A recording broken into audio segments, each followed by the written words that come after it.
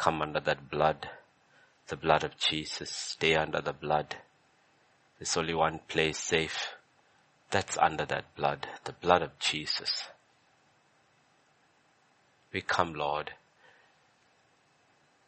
and we pray, Lord, cleanse us, Lord. Have mercy on us. Cleanse us. Sanctify us.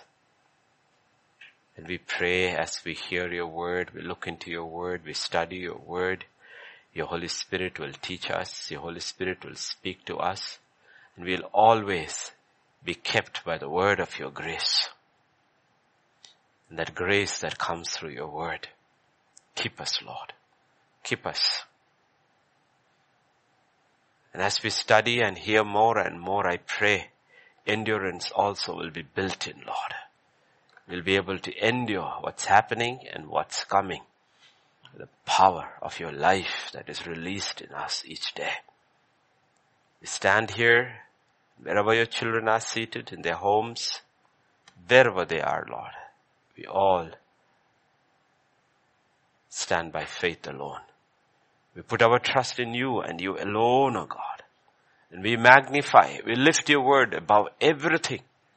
Our imagination, our thoughts, systems created by man, governments, powers, principalities, everything. We lift your word. And doesn't matter how long we may have practiced something. If today your spirit shows from your word that it is contrary to your truth, we, I pray in your strength, will pull it down and reject it. Doesn't matter how much we were yoked to it and how much we loved it. We will put it away, Lord. Ultimately, your word and your word alone will stand. For your word says heaven and earth will pass away. Not a dot, a tittle from your word. So help us to stand, Father, and demolish every imagination, every argument, everything that raises itself above the knowledge of God. And bring every thought to the captivity of Christ Jesus, to the obedience of Christ Jesus. Thank you, Father. Thank you. We commit this time into thy hands, for in Jesus' name we pray. Amen, amen, amen, amen, amen.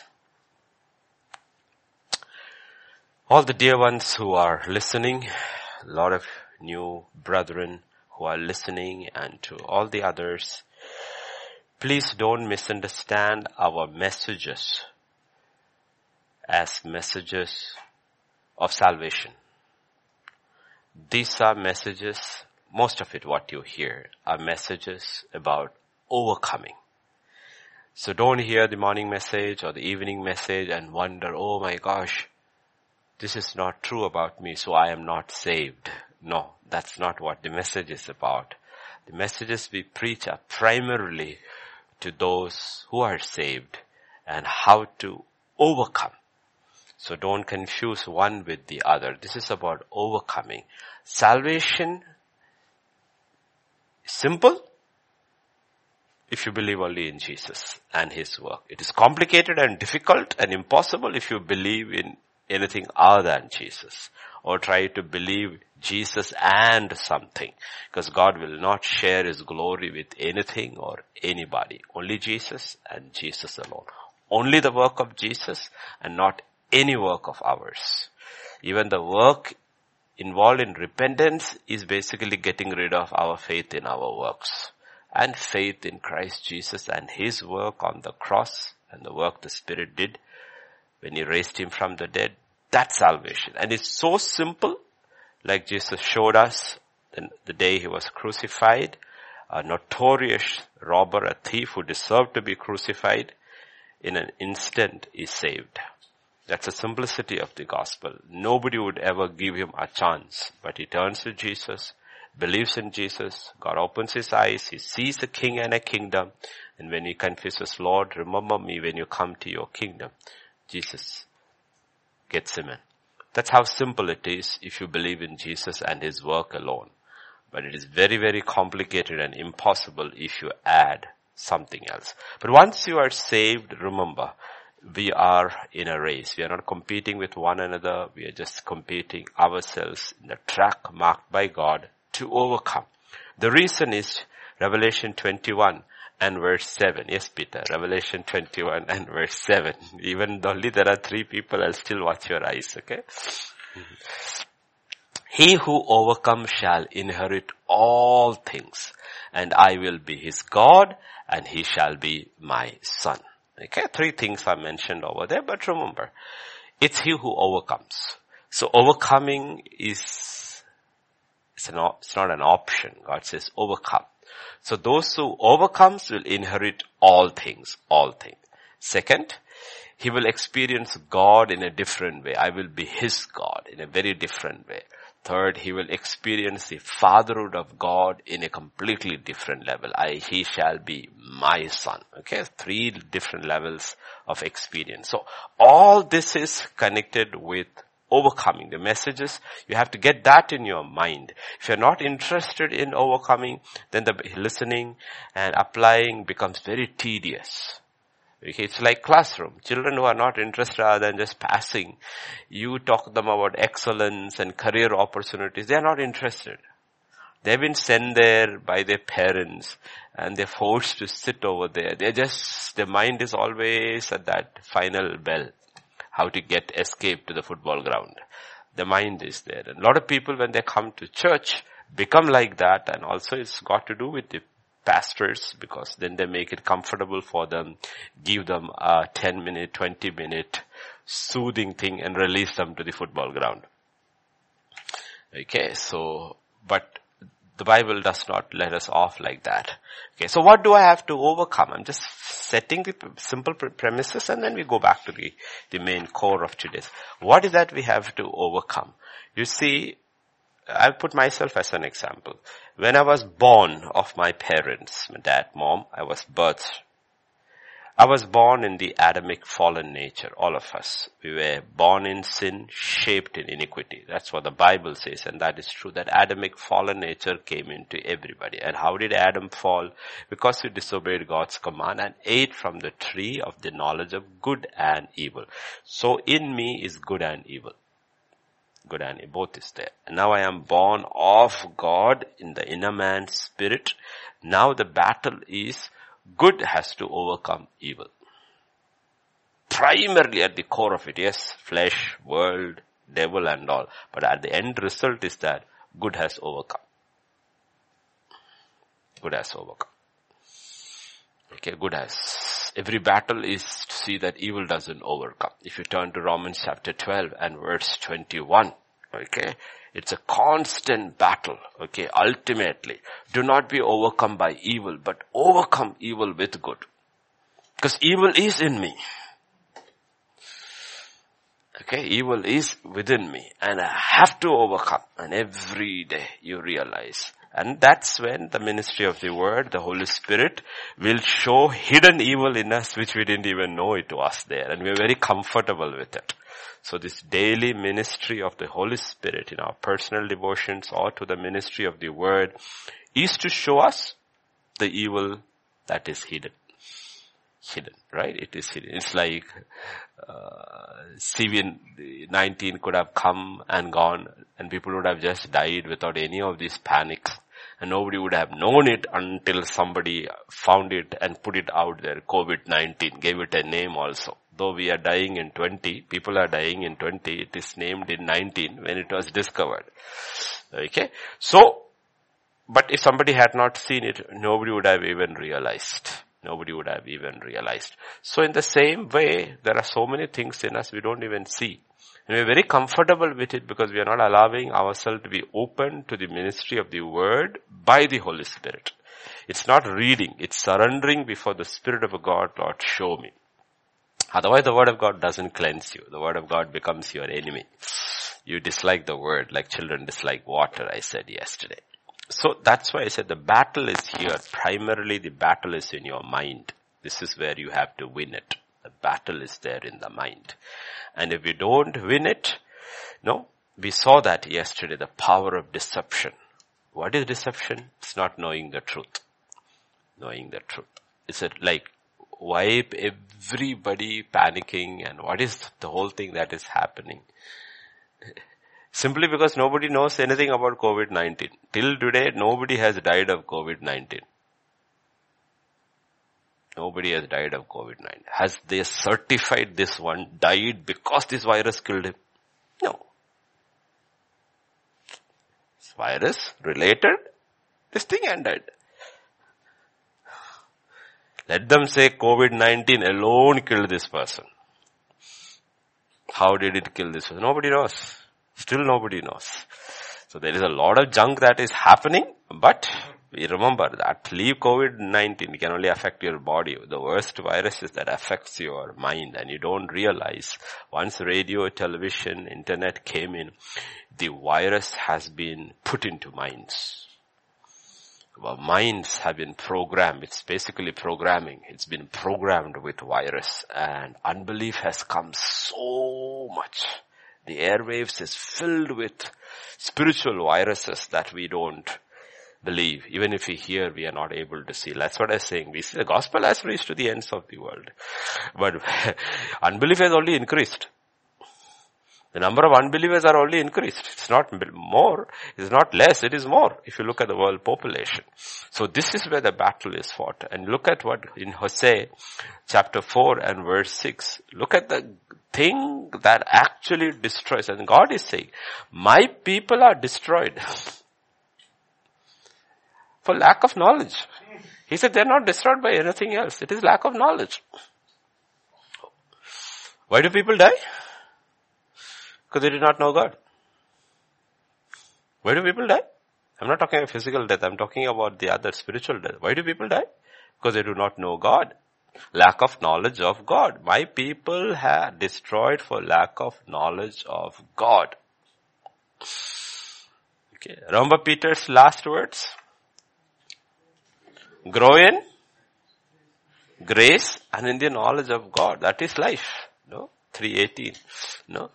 But grow in the grace and the knowledge of our Lord and Savior Jesus Christ. Grow in that knowledge first. Get that right knowledge. Get into that life, salvation, and grow. Okay. And the problem is, Luke chapter 10 verses 25 to 28. Okay. Let's analyze a little. Okay, Luke chapter 10 verses 25 to 28. Behold, a certain lawyer stood up and tested him, saying, Teacher, what shall I do to inherit eternal? Only the Holy Spirit can write like this through a man. It's not asked him a doubt, but it tested him. So everything he's testing. Okay, and the Spirit knows what the question is. It's a real doubt, serious doubt, or whether it is a trick question. Test. A certain lawyer stood up and asked, 25. Lord, how do I? Teacher, what shall I do to inherit eternal life?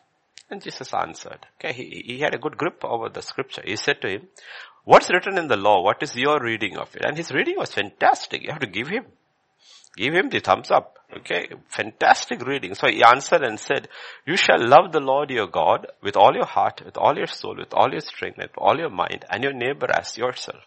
And Jesus said, you have answered rightly. You got it. Do it. Do this and you will live. He says, all you have to do is, you got the answer, now do it. It's not that you know it in your head. Now live it out. And you're fulfilling the law. You're not keeping the law in the letter, but you're fulfilling the law and you understand it. Now let's go back to verse 27. Okay, verse 21. So look at his answer, which Jesus said is a right answer. You shall love the Lord your God with all your heart.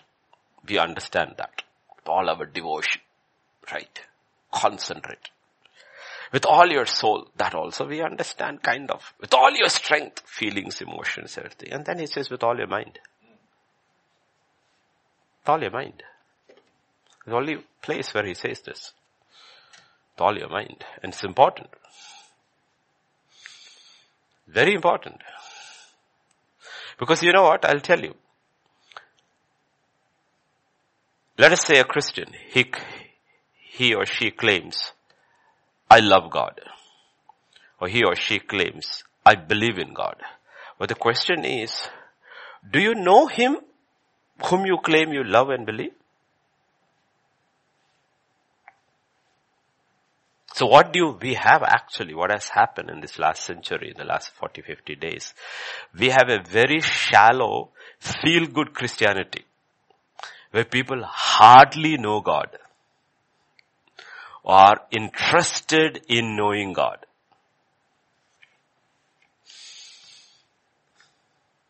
How can you love God with all your mind when your mind hardly has any knowledge of God? No.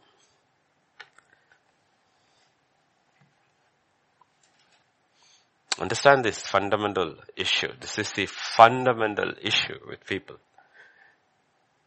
They love God, but they don't know the God they love.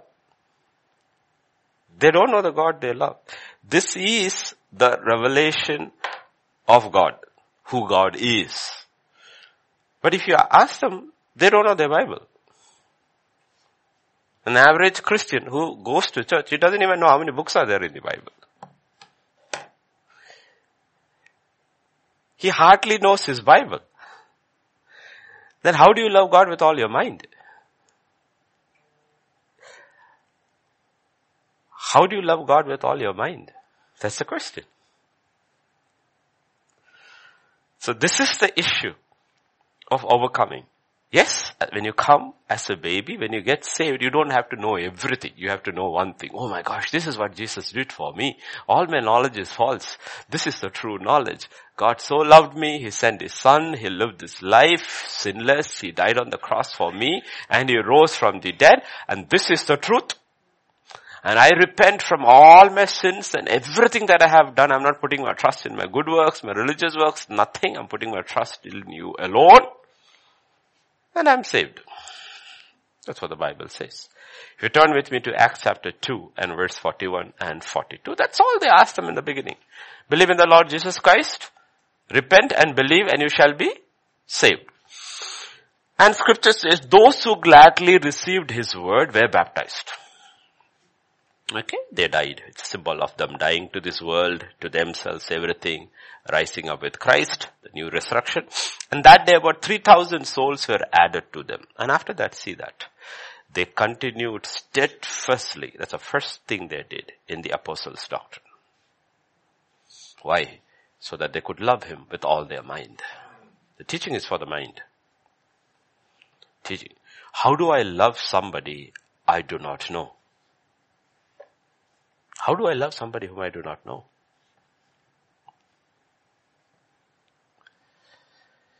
That was where they teach. What were the apostles teaching? The apostles were teaching about God and the kingdom of God. This is who God is. These are the ways of God. Understand the person who loves you and know Him who has become your Father. Know Him who will one day become your spouse. Know Him. This is who He is. This is the way His kingdom operates.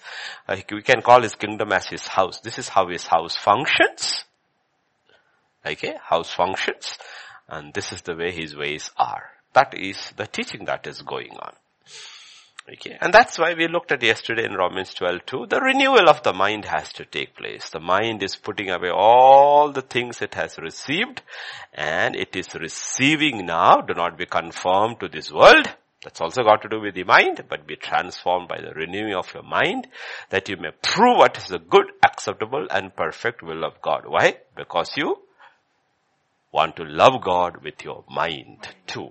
You need to understand, you want to please God. So, without faith it is impossible to please God, and there is only one way I can please God, by doing His will. So they are all interconnected.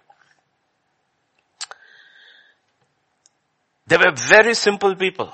Very daily workers. Okay, very simple people. But they were, scripture says, they were steadfast to the teaching of the doctrine. Other translations use, they were devoted to the apostles' doctrine and what they were teaching. And therefore they grew very fast. They knew God, they understood God's ways, and they received God's power. They learned to live by faith, therefore God could live through them. Okay? Now this is the issue. Okay, if you were to ask, Pastor Vijay is sitting here, so we'll use him as Bakra. Okay, I'll ask Pastor Vijay, do you love Jacinth? And he'll say yes. So I'll ask him, okay, don't answer, I'll ask him, do you know Justin's birthday? And he says, I think it is this day. Do you know the color of her eyes? Color of her eyes. Do you know what's the color she likes? Do you know what's the favorite food? Do you know what kind of clothes she likes? Do you know what's the kind of books she reads? Do you know what kind of music and if the answer to is that I'm not sure, then I'll ask him again, are you sure you love her?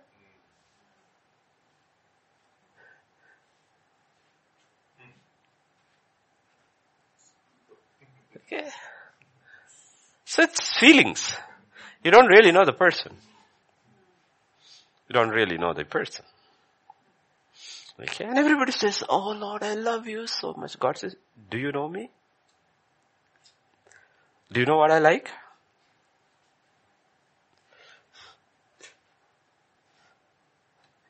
If I were to be with you, like you, do you know the kind of books I would read? Do you know how my conversation would be? Do you know my ways? And this is what has happened to Christianity. Christianity has become a very sloppy, emotional relationship. All babies. Babies. And most of them sometimes are not even saved. And what happens when you're going on to the other side, it's an incredibly worldly, educated set of people who don't believe in Jesus. And these people cannot even talk about Jesus other than through their emotions.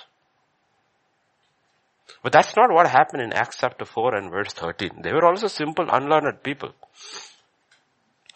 When the Sanhedrin saw the boldness of Peter and John and perceived they were uneducated and untrained men, they marveled. They realized they had been with Jesus. Okay. This is not simple mouth thing. These guys, they are because the entire issue of Jesus' ministry was not his miracles. It was his teaching. They were upset with his doctrine. And nobody could refute his doctrine. His doctrine. And he said, this is my doctrine. This is who my Father is, and this is how the kingdom functions. Then Jesus dies. They thought it is over. Then 50 days later, all hell breaks loose in Jerusalem. Because these guys have come up and they're threatening them. Don't teach this doctrine over here. What is scaring them is the doctrine. The doctrine is the doctrine of the kingdom of God. And this is what happened with Jesus. Because when Jesus came, and Judaism was primarily divided into 4 groups. And one group was the Pharisees. They said God is like that. Jesus said no, God is like this. Then there were the sad people, the Sadducees. They came and said there is no resurrection, God is like that. Jesus said no, God is like this. Then there were these zealots, called the zealots. They thought they were the most zealous. Jesus came and cleaned up the temple and said God is not like that, God is like this. He is very zealous for his house.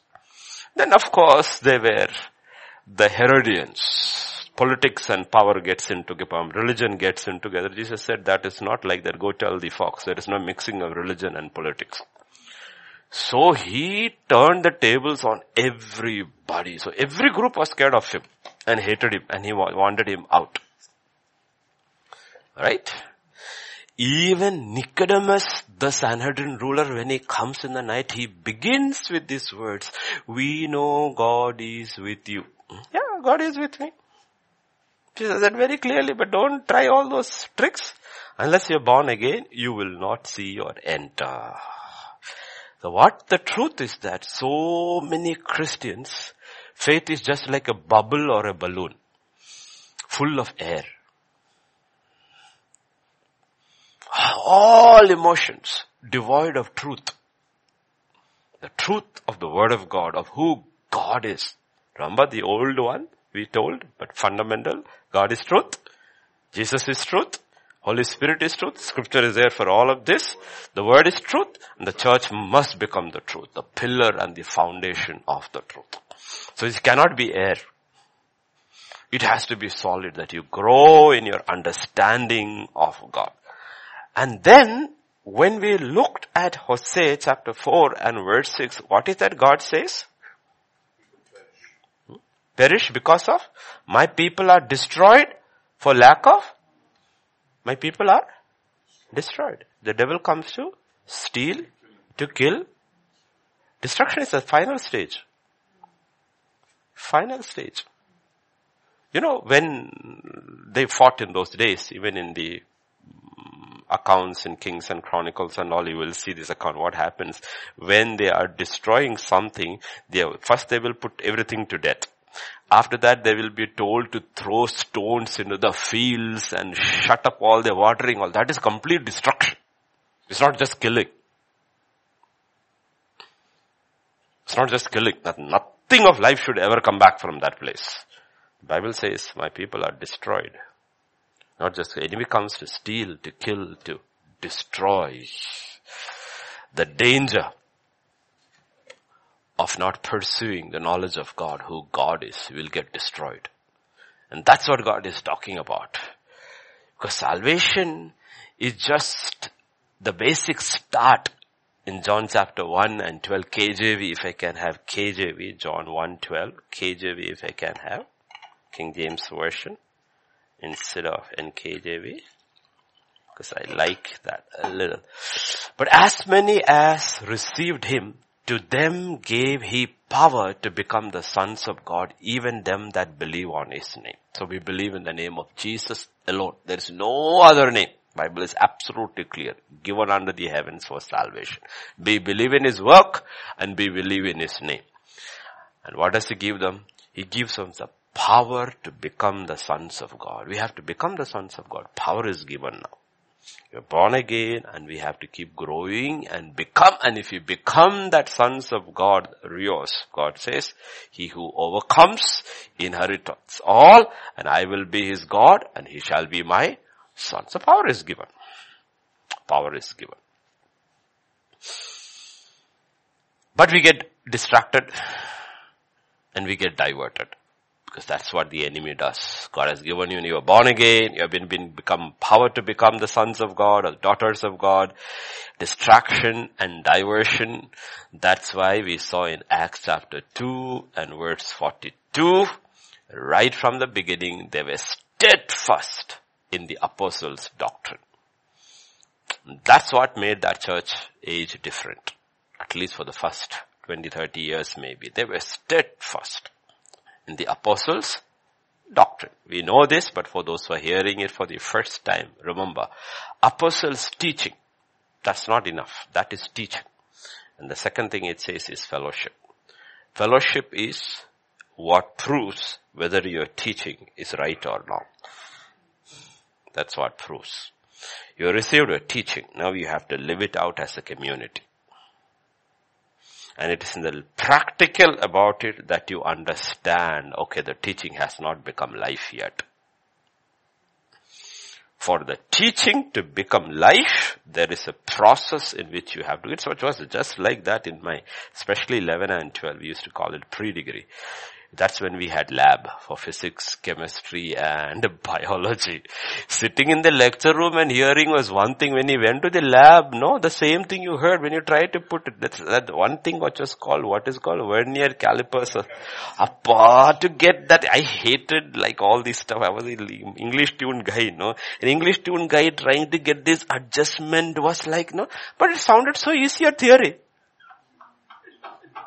Classroom, it was so theory. Now we are trying to make these adjustments and nothing seems to be coming. Oh, sitting and listening to the word of God is so nice. God says, put it into practice. And that is why people avoid fellowship. Or wherever fellowship is very good, you can remember there is no word there. Because fellowship is common. Fellowship is common. I have said this earlier also. The best, honest, loving, kind fellowship happens in the bar. Everybody is drunk. Everybody is drunk. And they all put their arms, sing songs, and go back home also together. Morning when they wake up, the same fellowship isn't there. They all remember their enmity, everything and all. Okay? So fellowship is common. Everywhere there is fellowship. But this fellowship is a different thing. This is a fellowship that is in accordance with the truth you have received, the life of God, the ways of God. So that fellowship is the one that will make us into who we are. And a lot of people avoid fellowship. Even husbands and wives. Let us go to the basic unit of what a church is. Our church begins at the home. A husband gets saved, a wife gets saved. Okay, so that's where it begins. Two believers living together under one roof. The fact is there real fellowship? Not husband and wife chit-chatter. Real fellowship according to the word of God. Can you have real fellowship? According to the word of God. Deal with issues. Like I said, most lives and churches are like this carpet. Everything is swept under the carpet. Here we haven't done it. That's what people do. And everything looks really clean until spring cleaning comes and they roll the carpet and say, oh my gosh, so much. We didn't know so much. No. So much. That's what they do. People cannot handle truth. So what do? They sweep it all under the carpet and live this shallow life. That is how shallow churches are formed. Absolutely shallow. Laodicea, absolutely shallow. Outwardly they look fantastic. But God says there's no truth there. I am outside. Truth is outside. And that's what God is talking about. Until we deal with the Word of God and the Spirit of God. Deal with the Word of God and the Spirit of God. We do not have real fellowship. And the problem is that God has put it all together. When we do not have proper fellowship, we don't properly break the bread either. Why do you have to put the breaking of bread over there? This is God's format, first spiritual format as a church. Remember, this is the most important line when the church is beginning. Acts chapter 2:42 is the beginning of the church. 3,000 were added and the format is placed immediately over there. 41 the church begins. 42 the format, how every church in all the church history should function. Spiritual format. You adhere to apostles' doctrine, not to any man's. What the apostles have taught for us to given from Romans 1 onwards all the way to Revelation. Let's say the whole new covenant. The breaking down of the spirit of the law is the new covenant. Stick to that. 2, how does your life change? And then in accordance to the teaching and your life, you have to judge yourself. That is Corinthians 11. The entire chapter is written about judging. Judge Christ, Him and the body. And he says, when you don't do that, even your breaking of the bread, your communion, whatever names you, Lord's Supper, communion is a fraud. It doesn't help you at all. Therefore, Paul says, many are weak, many are sick, and many are asleep. You can take it in whichever way you want, soul or body, both. Why? Because it didn't change your mind. And it didn't become part of your life. And then when you come to the fourth one, that community that comes through this first 3 process, they have become what? A symphony. They become a symphony. And now they are praying and God's power is flowing through the apostles. Who are the pastors then if you look at verse 43 and 44. And fear came upon every soul. That's interesting. What comes in immediately? But nobody even understands this. Fear comes upon every soul. Because there is this entire teaching in the New Covenant age in so many churches that the fear of God is something that is of the Old Testament. Now we don't fear. But the first sign that came when a church has come together with apostle doctrine and fellowship and judgment and prayer is the fear of God comes. What has happened? They have come through cleansed. They're becoming a glorious, spotless, blemishless church. So the fear of God is coming upon them because what did God say? The fear of God will keep you from sinning. So you have become sinless in this particular area so far. Now what I will do, I will protect your state that you don't sin again in that area. Are you getting it? There's no point bolting the door after the thief has got in. First the thief has to be kicked out, and then you put the security. That's what God is saying. Okay? You're coming through my process, my church. You're clean. And every time they are clean, more fear comes in, because you don't go back to that drought again. The fear of God shall come. That's what Moses told in Exodus 20. Do not be afraid. The Lord God has come to test you, that his fear may be upon you, that you do not sin against him. Please understand this balanced concept, the love of God and the fear of God. It is the fear of God that keeps me from sinning. It's the love of God that keeps me from serving him. One is negative, one is positive, but both are needed. Fear of God, I will not sin against him. If you love me, you will keep my commandments. That is the keeping part. The other is the not keeping part. Don't do this. But the love causes me to do this. And we need both. We need both. And this is where the understanding comes. And this is where we have to always see that if the life of Christ is being transmitted into our lives through the ministry of the word and the spirit, what starts coming is this. And what happened? Many wonders and signs were done through the apostles. Here the power of God is also flowing unrestricted. So a format is given for every church. Go this way. This is. And keep growing in this. Keep growing. This is the church. This is to what the church has to come back. Whenever we stray from this, we have to come back. Otherwise, what we are not facing is not the salvation of our souls, but we get deceived and keep going back. We are facing the destruction of our souls. Little by deception gets in. And if we could put our mind on a screen and you can see like viruses, bacteria eating our mind. Take a mind which is all this thing and the virus is slowly eating it away. Meaning deception has taken over. It's killing our soul. And people don't even realize. So God says, protect. So all these pictures are there when we study the Bible. So the pictures are there in the Old Testament. That's why the Old Testament is so important in the study of the New Testament. Okay. That is where Old Testament is practical. New Testament is theory. Okay, so you learn the theory and you go to the Old Testament and God will show you patterns. So did you see that? Yeah, okay, now I understand it better. Once you have done the practical in the lab, theory is very easy. You got it. And the only thing I liked about the chemistry lab was after that to buy glycerin and potassium permanganate. And use cotton, put it together, it will boom. You learn. It has never gone out of my head.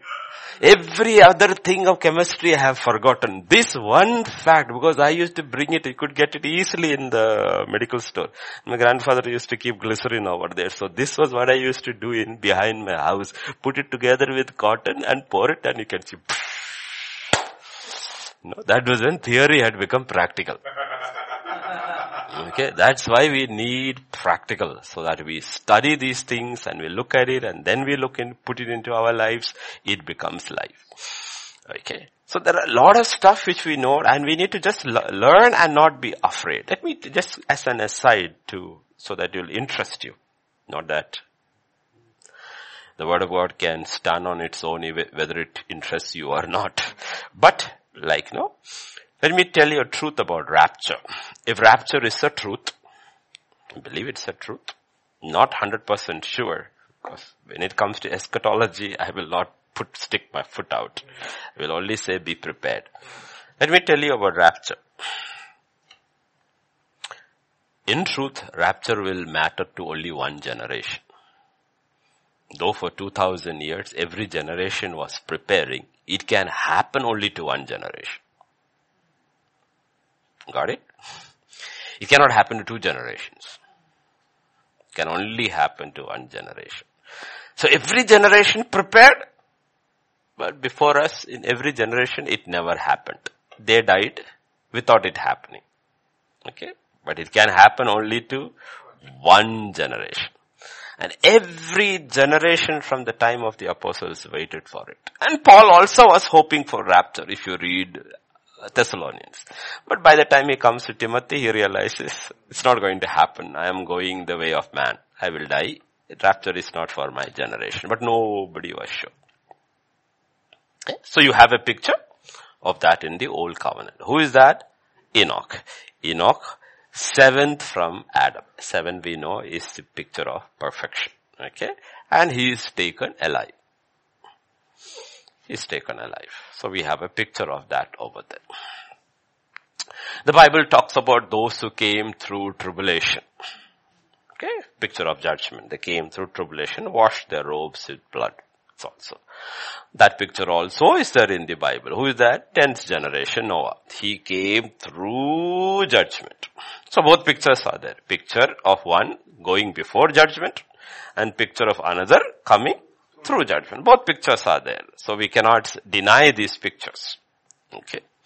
But you need to realize, if you read Bible carefully, Bible actually says both Enoch and Noah pleased God by their faith. And the Bible both says both walked with God. But one man's walk was more perfect than the others. He was taken. So the walk was not the same, though both walked with God.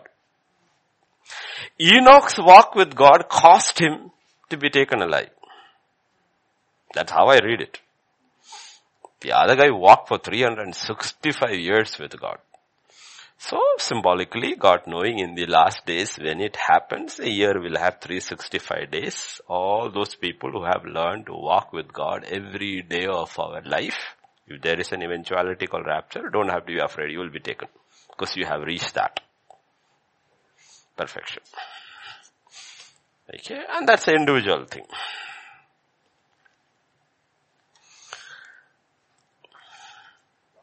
So, when we read scripture, when we listen to the word, whichever way it is, there has to be a total 180 degree turn.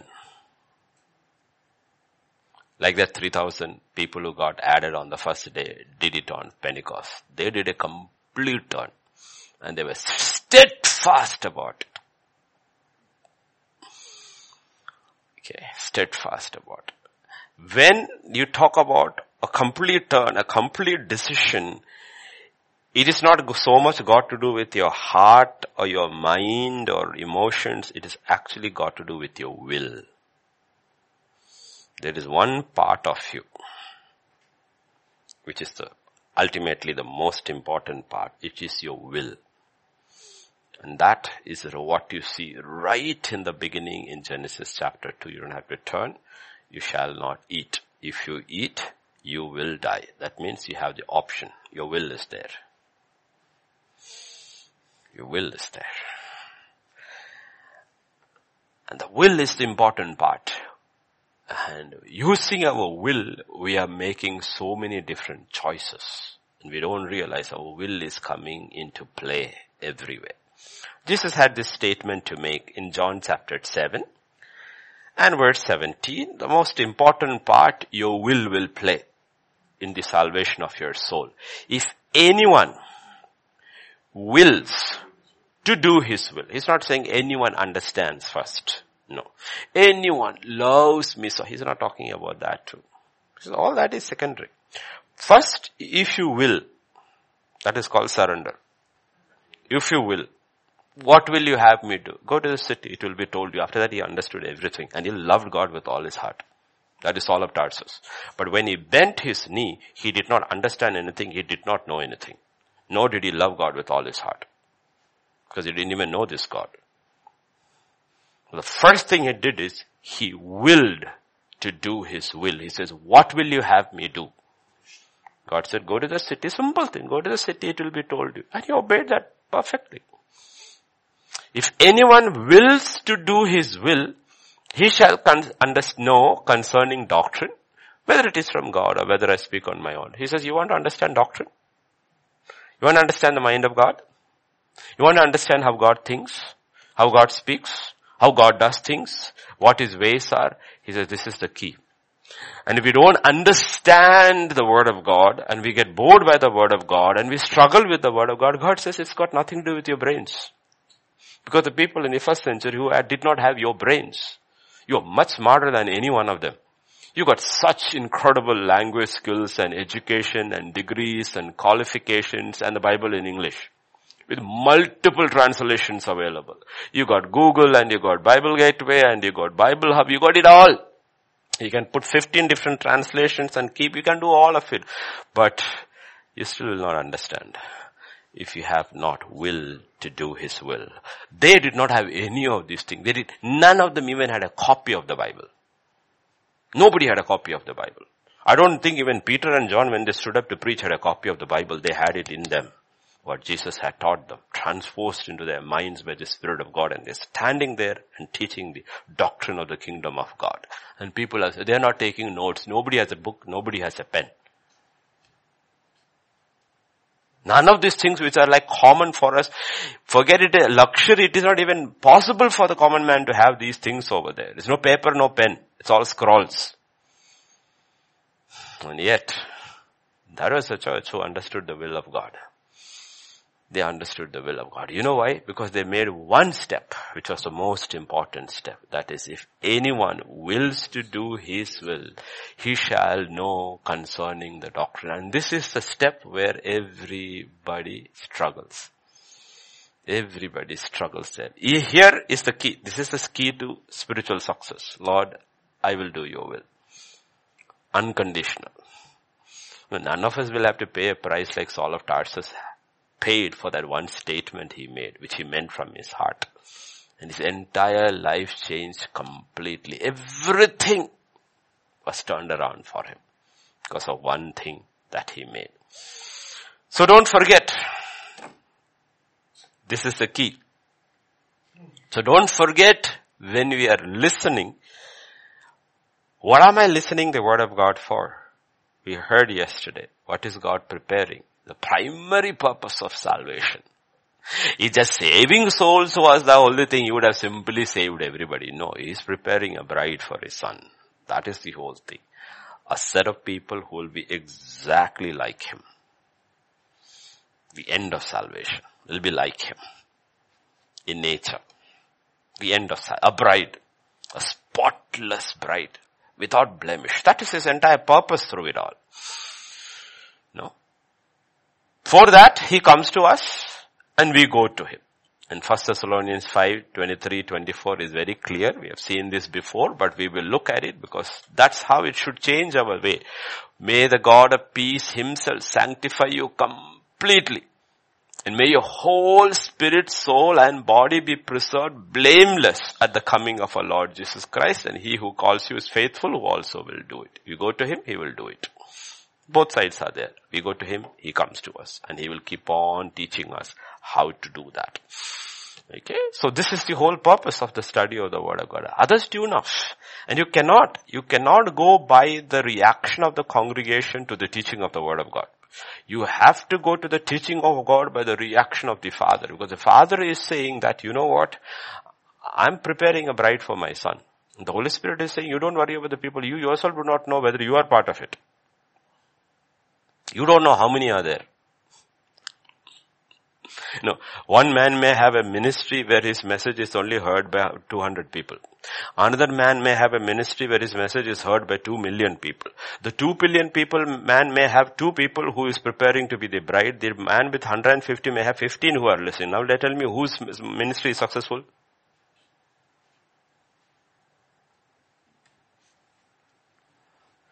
That is how you have to look. Okay. Korah, Datam, Abiram could we say, we have with our company 250. Moses says, I have 2. Who was successful? These all went down, these 2 went across. Okay, so we cannot look at that. We have to look at God's purpose. That is His purpose, and we cannot change God's purpose. God's purpose is a bride for His Son. Paul will say, pure and as a chaste virgin, with simple and pure devotion towards a husband. And all that we looked at yesterday. So let us go to the picture. The most beautiful picture in the Bible is the father of faith looking for a wife for his son. Okay, Genesis, we'll go there, okay?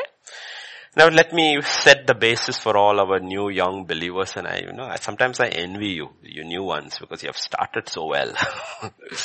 Because they say in English, a good start is half the trouble is over. A lot of us did not have a good start because we had nobody to teach us, we had no mentors, we had no church to go to, so we didn't start well. But all these new ones in this last 30 days who have joined, they got a fantastic start. Don't look at your baggage of your past. That's all under the blood. Start well, run well. So we have this picture of the father of faith. And he had his son, the promised seed, when he was 100 years old. His wife was 90 then. Okay. 100 is a symbol of completeness. And when he's complete, God gives him a son called Isaac, who laughs. Okay, not who cries, who laughs. First son of the flesh is he rebels. Second son, which is of the spirit, is he laughs. His wife is 90 then. And we know she dies at 127. Sarah dies at 127. Abraham is 137 then.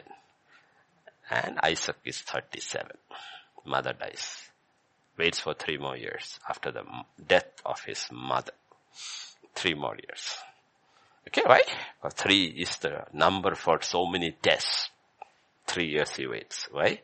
Because he should not marry somebody because he's so attached to his mother. The Bible will say he was comforted now after 3 years after the death of his mother. You can get married for the wrong reason. Yeah, 3 years is given. 3 years later, the search for a bride begins. Okay. Now let's look at this boy so that we get the type is very, very clear. These are all types. They are not 100% perfect types. They are all shadow. Substance is Christ. Please remember, before that, Isaac had gone up with his father up the hill. It's a type of Jesus, with Abraham being type of God the Father. When he came down, Hebrews 11, 17 and 19, when he came down, he's a type of the glorified Jesus who came down after his death. When he came down, he had actually gone through a spiritual death. Okay. By faith, Abraham, when he was tested, offered up Isaac. He who received the promises offered up his only begotten son, of whom it was said, in Isaac your seed shall be called, concluding that God was able to raise him up even from the dead, from which he also received him in a figurative sense. Okay. So Abraham is the father, typing God the Father. Isaac is the son, type of Jesus Christ. They go up there, he's put over there, and he really dies. The boy had no clue. He thought, I am gone, I am finished. So he literally, when he surrendered to the will of his father, allowed himself to be tied, the knife was lifted. He really died. He really died. He really died, no? Because he did not expect the voice to come and to stop. So literally you died. Okay, though in the physical sense you did not die, here you have already passed the death. It is like the little boy who had a serious illness and did blood transfusion and found his little sister is the only one with the matching blood. So, daddy mummy told her, she said, okay, for my brother I will give. And she didn't understand the whole thing the way, nobody explained to her what it was. So while the blood transfusion is going on, she's sitting there and looking at father. Then as it going on, she looked at her mother and father and said, so when will I die? She didn't realize this blood transfusion. She thought she was going to die. And she was willing to die for her brother. Okay. And she did not realize that is not, because nobody explained to her by giving blood you don't die. It's a little child, little girl. Okay. So that's Isaac on the altar. He did not know he was not going to die. Okay. So he's a type of Jesus Christ. So when Isaac comes down, it is the glorified Jesus Christ type of that who comes down. So now for Isaac, Abraham is taking a wife. So it is a type of the bride, the glorified Jesus will have. Okay. It's not the type of wife Isaac would have had before going to the mountain. Okay, after he came down. So we'll go to Genesis chapter 24. Okay, and we will see 24. Verses 1 onwards. Now Abraham was old and well advanced in age, and the Lord had blessed Abraham in all things. So Abraham said to the oldest servant of his, old, well advanced, everything means he's only, how many years he is? 100. He dies as 175. Okay, so minus 40 from that. 100? No. 140. It's just 140 years. Simple. Okay. So when he says advanced, he will still live for another 35 years. He's not going to die easily. He's old man. Okay. And he'll still father another 8 children. Okay. Okay. So you see here, okay, so we'll leave the first this thing. So Abraham said to the oldest servant of his house who ruled over all that he had. That is Eliezer. We know from Genesis 15, his name is Eliezer. Okay? Please understand. He's a type of the Holy Spirit who rules over all that Father God has. He's the one who rules over. Where the Spirit is Lord, there is liberty. He is the Lord that is ruling over. That's why the Spirit of God is hovering over everything. He is the one who rules over everything the Father owns. The Father is there, the Son is there, the Holy Spirit is the one through whom they rule.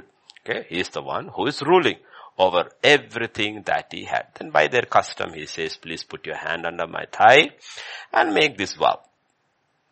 Okay, yeah, let's go to verse 3. So the Holy Spirit, see it in your mind's eye, the Holy Spirit is going to look for a bride for Jesus Christ. I will make you swear by the Lord, the God of heaven and the God of earth, that you will not. First is a negative. Then the positive. What is a negative? You will not take a wife for my son from the daughters of the Canaanites among whom I dwell. First is a negative. That's first thing church has to understand. Thou shalt not pick a daughter of the Canaanite. Okay? I don't want to get into the nitty-gritties of it because it's slightly messy. But a Canaanite means a merchant or a trafficker. Okay, it's a merchant or a trafficker. If you go to Zechariah chapter 14 and verse 21, 14 and 21. When the kingdom age comes, yes, every pot in Jerusalem and Judah shall be holiness to the Lord of God. Pot meaning actually here means person. Everyone who sacrifices shall come and take them and cook in them. In that day there shall no longer be a Canaanite in the house of the Lord of hosts. No Canaanite will be, no trafficker will be there. No trafficker, no merchant. Okay. We remember from when Babylon is destroyed, do you remember? Trafficker of souls. Okay? Bodies and souls of men. Understand symbols in which God uses. God uses terms like Babylon, uses terms like Egypt, he uses terms like Jericho. And this all mean, let's look, understand, because when we read these people, is he talking about modern day Egypt? No. These are all spiritual terms. Okay, Egypt, Isaiah 31 verse 1. Woe to those who go down to Egypt for help and rely on horses, who trust in chariots because they are many, and in horsemen because they are very strong, but who do not look to the Holy One of Israel nor seek the Lord. So understand what Egypt represents. Egypt represents this world system. And when believers put their trust in the world system, God says, woe to you. You don't rely on my Spirit and you're waiting for government subsidy? Woe to you. You didn't come to me. Remember how 2 Kings begin? The king had fallen from the lattice and he sends word and God says, is there not a prophet in the house of God that you go to these fellows? So every time we need to realize God is always checking when we have issues. Is our first resort prayer or people? He says, woe to you. Why didn't you come to me first? Why didn't you come to me? Why didn't you come to me first? Why do you go to man? No. So understand, before we go out, the ambit of the church, which is the house of God, into the world, be very careful. You have gone to God first. God's people first, if you're a young, weak believer, and not run into the world. That's what Egypt symbolizes. Woe to those who go down to Egypt. Why? You look at the world, you look at the government, oh yes, they have so many horses, who trust in chariots because they are many, all that. But our trust is in the Lord. So understand what Egypt means. So when there was famine, scripture will say Abraham went down to Egypt. Okay, going into the world is for a believer is always going down. Okay, going down. So when a believer goes to Egypt, he should be taken by the Spirit of God. So Joseph was taken. It may look like Ishmaelites, but it's the Holy Spirit who's taking him to Egypt. Abraham went down. Joseph was taken. Okay, then you are safe. Then if you go to Joshua chapter 6 and verse 26, so that I will put these three pictures together, different terms the Bible uses. Joshua charged them at that time saying, "Cursed be the man before the Lord who rises up and builds the city Jericho. He shall lay its foundation with his firstborn, and with his youngest he shall set up its gates." Okay. So when they're entering into the promised land, the first thing that stops them is Jericho. Okay. And Jericho is the stronghold you have to break in your life first. It is the stronghold of unbelief. That God doesn't mean what he says and he doesn't say what he means. You have to break. That is why breaking of Jericho is different from all their battles. They had said, how will you break this stronghold? By faith and by keeping quiet. Don't open your mouth and speak against the word of God. Because unbelief is always spoken. Unbelief, okay, so, and once that is, because Jericho will not allow anybody to go out or let anybody come in, okay, and they are blocked, and once it is down, God says, burn it, everything. Only the devoted things be kept for. And you will realize this is also where Israel faces their first defeat, because in their midst there was one man who did not believe what God said. Their defeat, the next battle in Ai, is not because of Ai. They were defeated by Jericho. They were not defeated by Ai. Ai was nothing. They were defeated by Jericho. That stronghold that was operating over Jericho, that unbelief that was operating over Jericho came into the camp. And that caused the defeat. Unbelief will always cause you defeat because God will not allow. And the first generation was completely destroyed in the desert because of unbelief. So God says, so understand terms in which God uses. Do not rebuild Jericho. Fight unbelief every day of your life. And then of course you have Babylon. Babylon is what starts after the flood. You have Babylon. It is a one system, one world government where three things will come together. The religious, the commercial, the economic, and the political. They will all come together. So to have the religious come together, you will have to have a one world religious order. That's why you will see this world council of churches and trying to get all religious leaders together, and you know who is heading it. You have to have it where all of them agree to one format of a religion and you have a head for it. And we know where it is happening. And because it is religion and church is kind of always connected, that is why in the Revelation picture it is called a woman. Woman riding a beast. Woman riding a beast. Okay? So that is the religious system riding the political system. The political system doesn't like the woman, the religious system. But then they get a chance, you will see the political system will destroy her completely at the end. That's what happened in communist regimes. The political system, once they know they can have power without the religious system, they will tear you apart. Tear you apart. Every place, otherwise in every other nation, every other country, the political system uses the religious system to come to power. So it doesn't matter whether you never went to church all your life and you're the most anti-Christian in your values and your abortion values and everything, but when election time comes, they're all believers. They're all Christians. Understand? Because they know you cannot come into power without the religious system. Even here, everyone is religious. Every political leader is religious because the religious system and the political system goes together. The woman riding the beast. But remember, the woman thinks she's using the beast. She doesn't realize the beast is using her. And the head of that in the last days, the one world religion will come, one world government will come. Okay, and the Bible, if you read the book of Revelation, it says the woman sits on a city with 7 hills, and it is not Tirupati. The woman who sits on the city with 7 hills. Okay, so we don't have to get into it. Everybody knows which is the city with 7 hills. This is written in God's word, so nobody can contradict it. It was said then itself, the woman will sit on the city with 7 hills. And then you will have this economic system. The 3 were together. The religious system, the political system, and the economic. These are huge, multi-billionaires.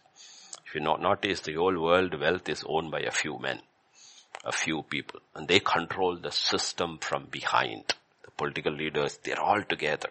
That's when Babylon is destroyed. The merchants are all crying. Merchants are crying. It's one system. So you will see in Revelation 17, the woman is destroyed. Yeah, we don't have to go there. The religious system. Revelation 18, Babylon is destroyed. And then Revelation 19, Jesus comes and destroys the political system. And 20, judgment begins. Satan is locked up for 1,000 years. And then Jesus rules.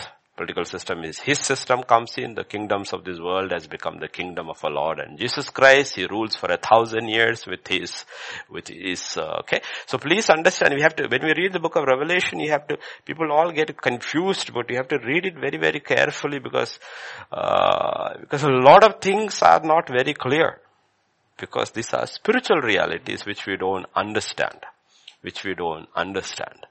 Okay, because, the new earth will not be like this earth at all.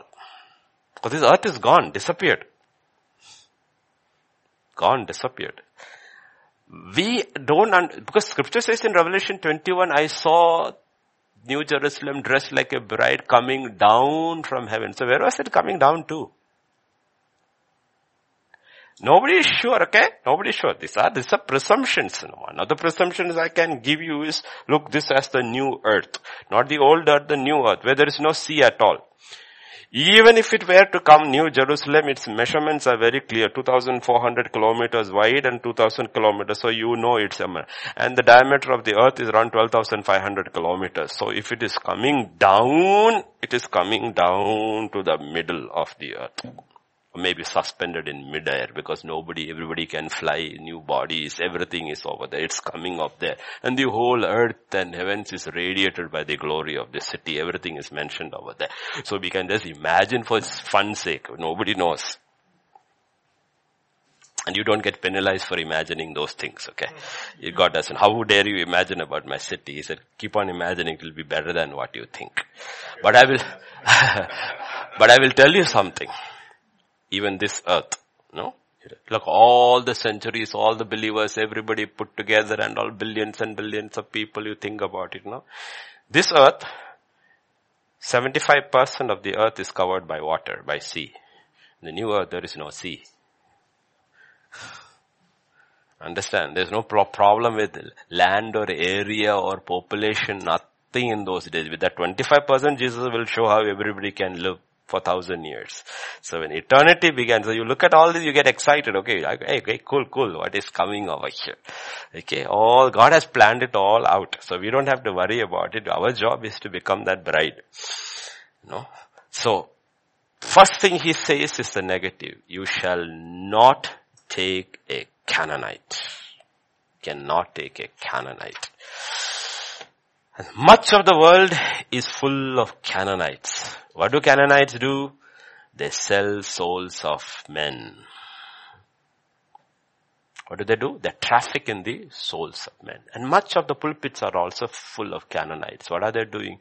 Selling and buying the souls of men with false gospel. Canaanites are behind.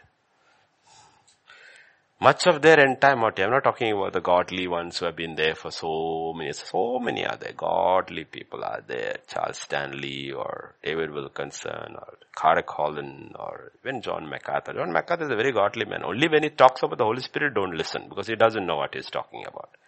Because he hasn't experienced it. I've read his books, Charismatic Chaos, and I've listened to some of his criticism is just also. Sometimes you have to listen from the other side to know what is wrong with you. Because we don't see it. But otherwise he's a good teacher, incredible. They're all people who are righteous, who have kept their testimonies. You have to look at their life all these years. They have they have not wavered in their doctrine and all. We are not talking about that. We are talking about an entire crop of people who have risen. And who are they all? Traffickers of men. They have neither been with Jesus, nor they have been with the Word of God. Okay? They neither been with Jesus. Either you need to be with Jesus or you need to be with the Word of God. Both. Like the largest, I'm not naming him, the largest church supposedly in US, the pastor. He did not even get a degree. He dropped out from the university in television and this thing. He doesn't even have a Bible college degree, nor does he know his Bible. What does he have? A course he did not complete in film and television. And most of the people who watch him. Watch him. Telling you what. Either you need to know your Bible or you need to go to Bible college and get to know your Bible. When you don't have either, and if he is the most popular pastor in the world, it's a judgment on us and our age. How shallow Christianity has become. How people who do not know their God. People who do not know their God. And what are they all? They're all traffickers of men. Lord of them are traffickers. You know what you're not telling them the truth. Because you know if you tell them the truth, the crowd will go down. Your money will go down. All your settings will go down. You have to keep on telling them how good God is. God is good. God loves you so much. God loves you. God loves you. God loves you. God loves you. You're all going to make it. They never tell you the truth. They don't talk about the severity of God. They only show half the side of God only. And the problem is when you show the half the side of God and don't show the other side at all, then your side is absolutely false. It's a misrepresentation of God. You can't say, but what I show is all truth. Yes, but you're not showing the whole truth. You're only showing one side of the truth which suits you. You're not showing the other side because it does not suit you. Right? Jesus came and showed both sides. He said, this is what my Father is, not what they're talking about. It's loving, He kind. Even the word sinner can come through and make it, but He also tells them, woe to you, Chorazin. Woe to you. If you do not repent, you too will perish like that. He talked about heaven. He talked about hell. He did not change or try to please anybody. No. This is the problem. This is the problem. And this is what happens. And the first thing Abraham tells Eliezer, the chief servant, do not bring a Canaanite. What does he say? You will not take a wife for my son from the daughters of the Canaanites. Daughters of the Canaanites. Remember when you go to Revelation 17, you will see Babylon and her daughters. Okay, so what is God telling us? God is telling that you see what? My son's bride will not be from the churches which have sold the souls of their people. It will not come from those. It is not possible to come from them. It is not possible. A Canaanite church cannot breed the bride of Christ. It's impossible, he says. Any church that is teaching about money and prosperity is actually activating covetousness in the lives of their people. That cannot produce a bride.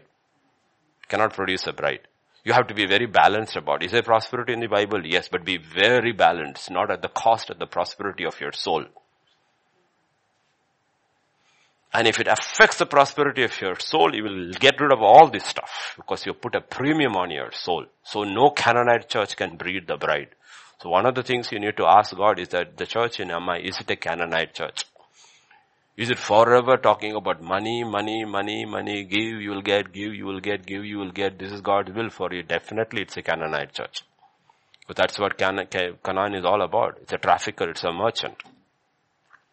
The first thing he says is, you will not take a wife for my son from the daughters of the Canaanites among whom I dwell. Where is the church? Church is in the middle of all the Canaanites. But you shall go to my country and to my family and take a wife for my son Isaac. Where shall you go? You shall go to my country, to my kindred, my family. God is not going to take a bride for his son from this world. He will only take it from his people. His bride, you can be absolutely sure, is from his people. From among his own people, he will pick the bride. That also implies could have been so many girls connected to that family in Haran. Only one girl is going to be picked. Not all the girls are going to be picked.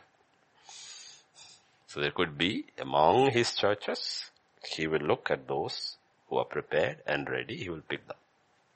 So our job is to prepare. No man knows, nobody knows. From his own people. So be very, very careful about it. From his own people. So first thing we need to be very sure is I am part of his own people. Like I said yesterday, if Jesus Christ came according to scriptures, born according to scriptures, lived according to scriptures, died according to scriptures, and rose again according to scriptures, and will come back according to scriptures, then my spiritual birth also has to be according to scriptures. Life also has to be according to scriptures. Death also has to be according to scriptures. Resurrection also will be according to scriptures. So you cannot say that this priest said, that pastor said, which is not there in the Bible. Doesn't matter who it is.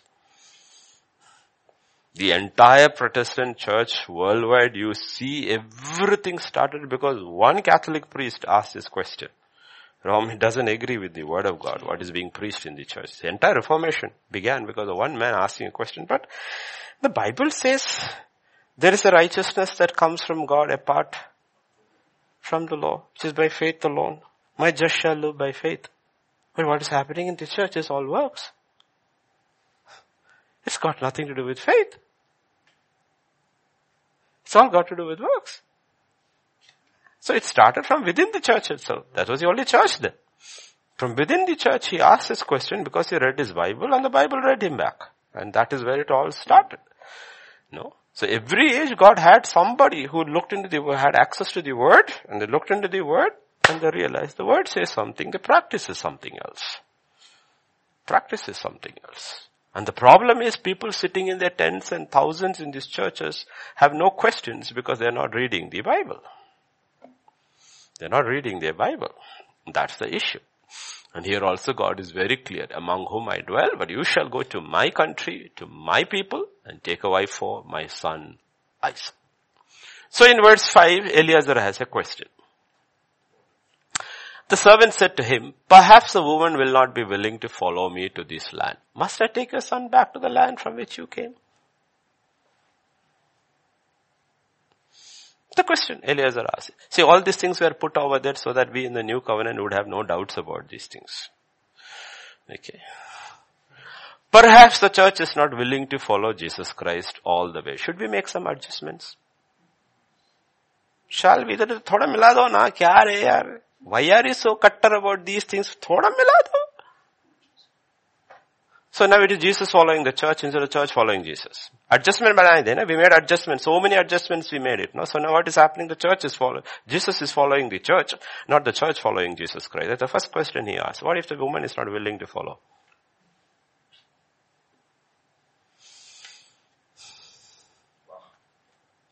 What if the woman is not willing to follow? Should we make some adjustments?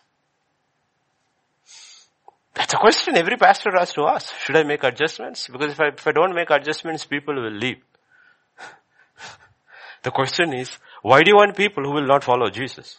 So what is this ministry about? About Jesus or about the people?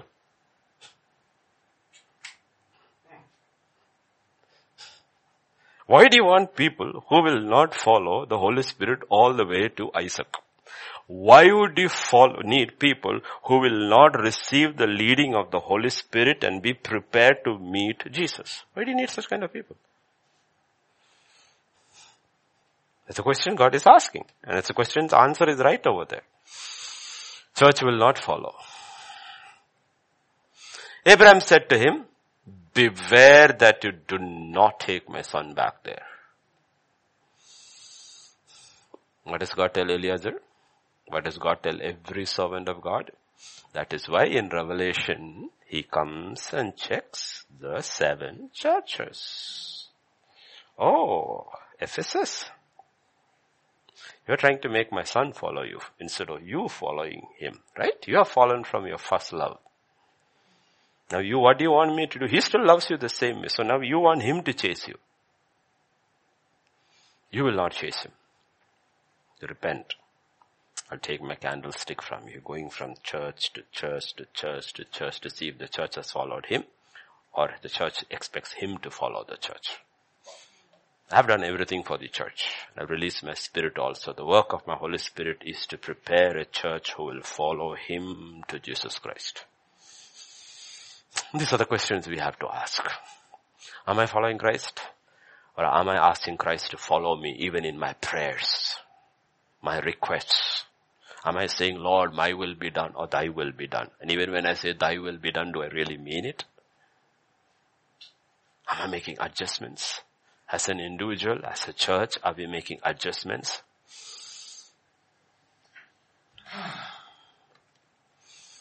God says, you will not take my son back into the world again. Like I said, the world is not so much a place. It is a frame of mind. It's a set of ideas. So you will see all these things came in from the church.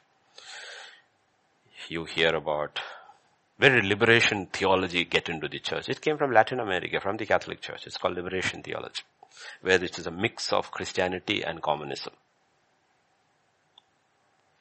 Every ism you see today is from the church. People who was trying to make, the woman was not willing to follow Jesus on Jesus' terms.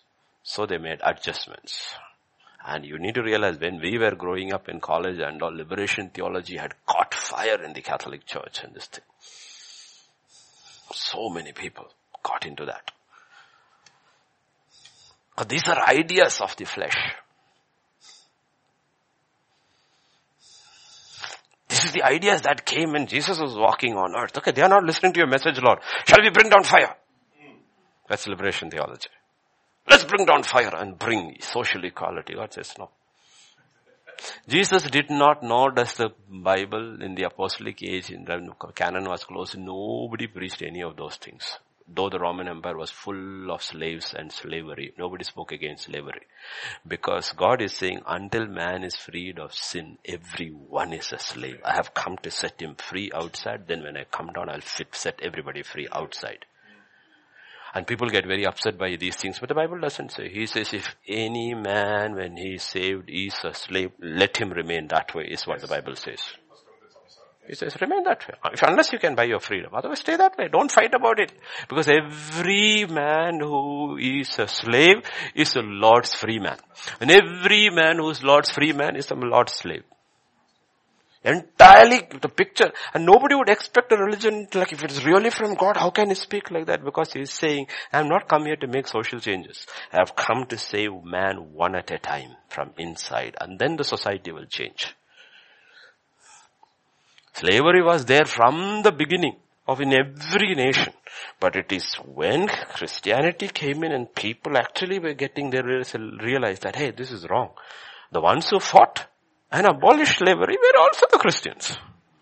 And then it became a whole worldwide this thing. Slavery was abolished. Okay. So that's what God is talking about. Is that the way we think?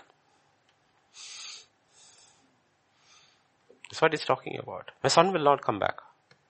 He will not change anymore. He's come, done his work. You will not take him back there.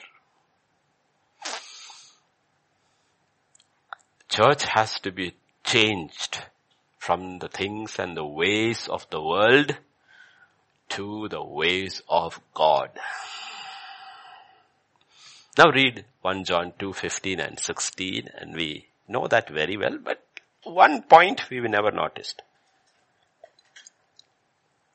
Do not love the world or the things in the world. If anyone loves the world, it's not the love of the Son. Because this is the father who told Eliezer, you will not take my son. This is the father's rules. Isaac is silent through it all. Isaac is not even making his preference known what kind of a wife he wants. He's left it entirely to the father. And the father is saying, my son will not go back. If anyone loves the world, if Eliezer tries to do any manipulation here, the love of Abraham is not in him. Getting it? Eliezer, the Holy Spirit will not do. The love of the Father is not in him. All that is in the world, the lust of the flesh, the lust of the eyes, the pride of life, is not of the Father. It's the Father. The Father is the one who sent the Holy Spirit to find a bride for his Son. And it's about the Father. And that's what the Bible is talking about. Father disapproves. When he comes and checks churches out and he disapproves. No, that church cannot be the bride of my son. That church cannot be the bride of my son. That church cannot be. The Father disapproves. Like I said, 1, 2, 3, 4, 5, 6, 7, 8, but one is not missing. Disapproves. 2, 3, 4, 5, 6, 7, 8, 9, 10. One is missing. Disapproves. Man will look and say, but so much is matching. God says, no, you don't know the nature of my son. My son is perfect. He needs a perfect wife. And the entire purpose of salvation is to make her perfect. Blemishless, blameless, soul, spirit, soul, and body. And into that race we are put. Please don't confuse this with initial salvation, brethren, okay? Go to Genesis, yeah. Do not take my son back. And verse 7. The Lord God of heaven, who took me from my father's house and from the land of my family, who spoke to me and swore to me, saying, your descendants I give this land, he will send his angel before you, and you shall take a wife for my son from there. Did you see that? He said, my messenger will go. Angel basically means messenger. My messenger will go with you. So every preacher has to be very sure. I'm a messenger, but the messenger of God is with me. I'm only a representative of his work, but I'm not doing this in my own power. Somebody will accompany me when I have God, the will and the desire of the Father in my heart. Somebody will accompany me. I'm not in this journey alone.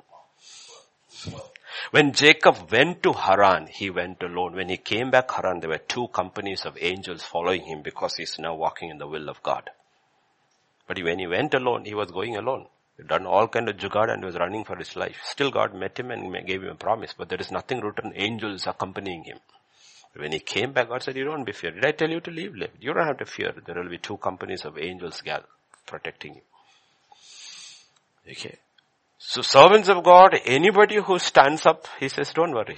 My messenger is with you. My angel is with you. You have divine protection. Here you have to, because it is all angelic there in this old covenant. You have divine protection. You have divine power. Okay. And verse 8, no compromise. Absolutely. And if the woman is not willing to follow you, no compromise. Not willing to follow, you are released. Don't worry about that. Only do not take my son back there. Twice he says that. No compromise. The woman should be from my kindred. She should be willing to forsake everything and come to my son. My son will not go to her. She should be willing to leave everything and come to my son. And that is the journey after salvation. Journey after salvation. That's what he's saying. You're released from youth. Don't, just because you have a 10-member congregation and 9 of them are not willing for the teaching, don't change it. Stick to that one. Stick to that one. Don't change. Don't ever forget the purpose of salvation is that I may have a bride for my son. Don't compromise on this thing. He will not come down, meaning don't change him according to the whims of the people. She has to change. The church has to change according to the desire of the Father. He has done his work completely. Now he has released the word and he has released the power of the Holy Spirit. The woman can change. The church can change and become the person the Son wants. There is no compromise on this. And what has happened? The church has compromised. They even forgotten what is it all about. And everybody is waiting for rapture. The question is not even about rapture. Am I a bride fit for the Son? Is the question to be asked. Forget rapture. Forget rapture. Am I following him? Or is my entire life about manipulating him? Are we manipulating him? Or am I saying, Lord, I will forsake everything and I will follow you? Change me. And you will see these patterns are right there in the beginning. An old man is telling very clearly. And he's very aged. He doesn't know when he's going to die. He doesn't know it's going to be 100 years here, 70. He doesn't know any of those. These things later only we understand. But he did not know. He's very old. And his son, he still hasn't got him married. He's 40 years old. 40 years old. If every year of Isaac's life is a jubilee, that is 50 years, then when he's 40 years old, the world is 2,000 years old. 2,000 years of Jesus after he has risen. 40 into 50 is 2,000 years. Christ has waited until he is 40 in the spiritual realm after he is risen. There's no hurry. The Son is not hurry. The Father is not hurry. They are waiting for the fullness of the time for the church to be perfect. They have set a time. This is the time that will be given. And God is saying, don't change. Don't change. And that's the questions we have to ask. That's a simple thing to, that's what I said, no? You look at the teachings and says, does that teaching fit in with godliness? Does it teach, if I follow that teaching, will I be blameless before God? Is my heart, mind, will devoted to God and His word, or it has taken me divided into 1,500 people? A lot of things people don't even realize. We have one scene on the Mount of Transfiguration when Jesus is transfigured. You have Moses and Elijah coming over there. One representing the law and one representing the prophets. And when these men see them, James, John and Peter says, shall we make 2 tabernacles, 3 tabernacles over here? You know, there was a cloud that covered them in glory and the voice spoke and said, listen to my son. Even there, the Father is making it very, very clear. There's only one voice you will listen to. It's the voice of my Son. But today, we look about churches and say, are they listening to the voice of the Son? Are they listening to the voice of the Son? And this should not offend people. You have to look into the Word. Lord, if God forbid, if you die because of COVID-19 or anything, where will you go? First thing, are you sure about your salvation?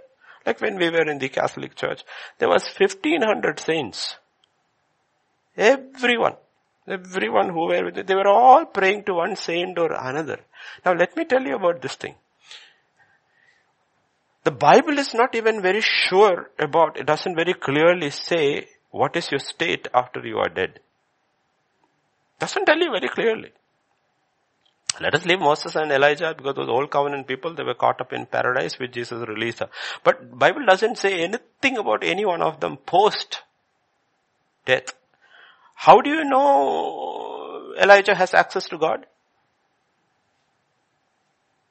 Bible doesn't say about anybody having access to God. Doesn't say anything. So I pray to St. Jude, first it's almost like necromancy. Because the Bible says that, don't pray to the dead. Okay? Don't pray to the dead.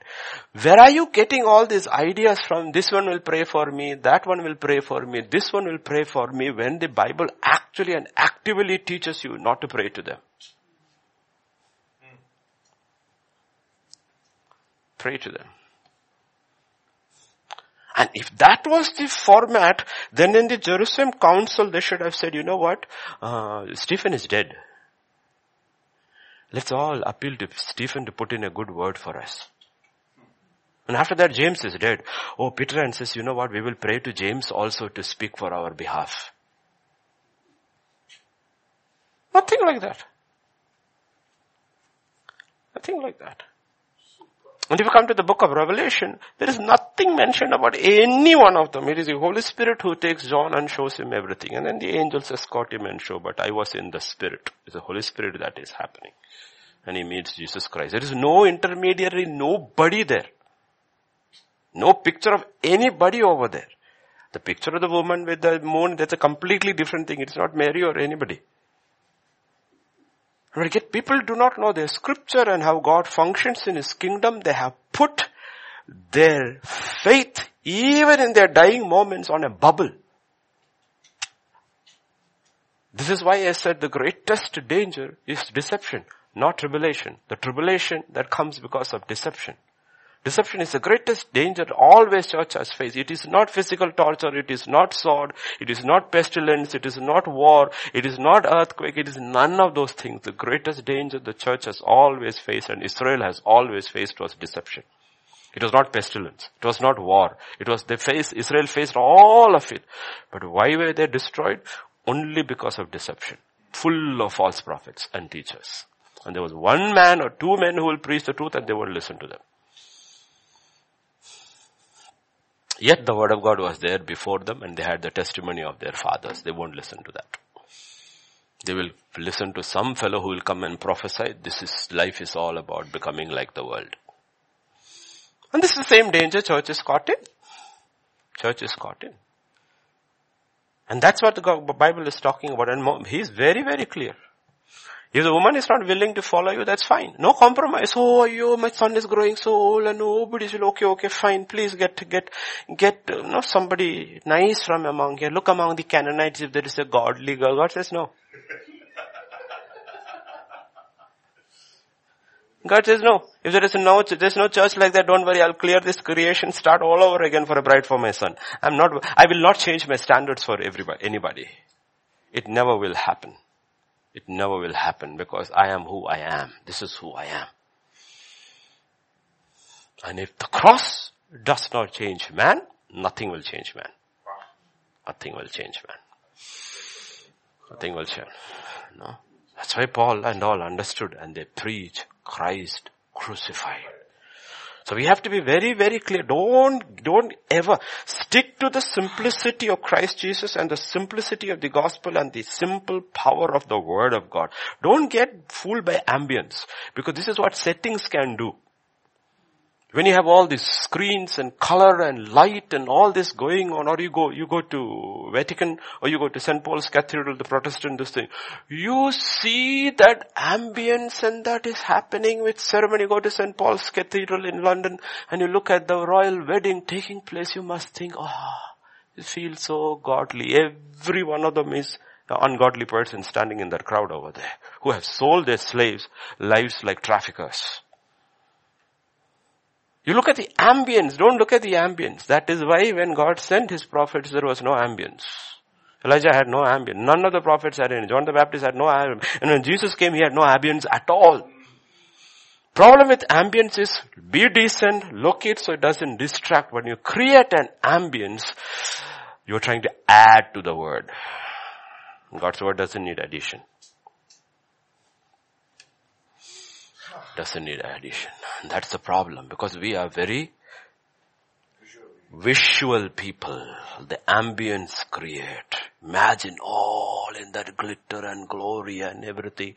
1,000 chandeliers and those huge setups and everybody in colored robes and hats and coming in. You will believe this is true.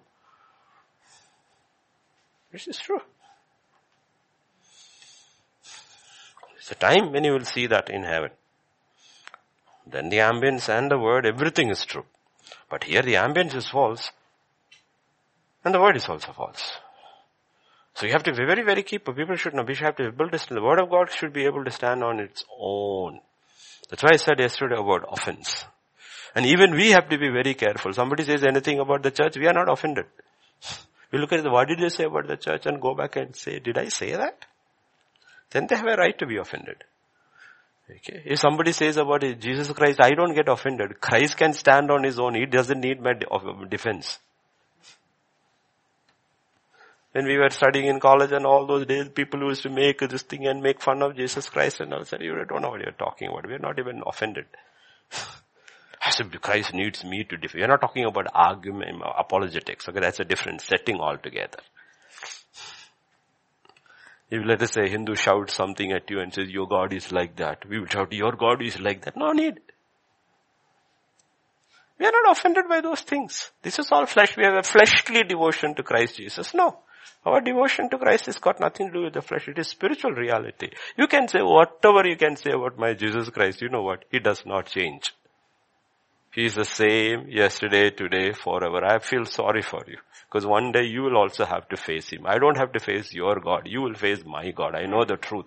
And therefore I feel sorry for you. That's why Jesus wept over Jerusalem. And told women, don't weep over me. Weep over yourself. Because you have missed your time.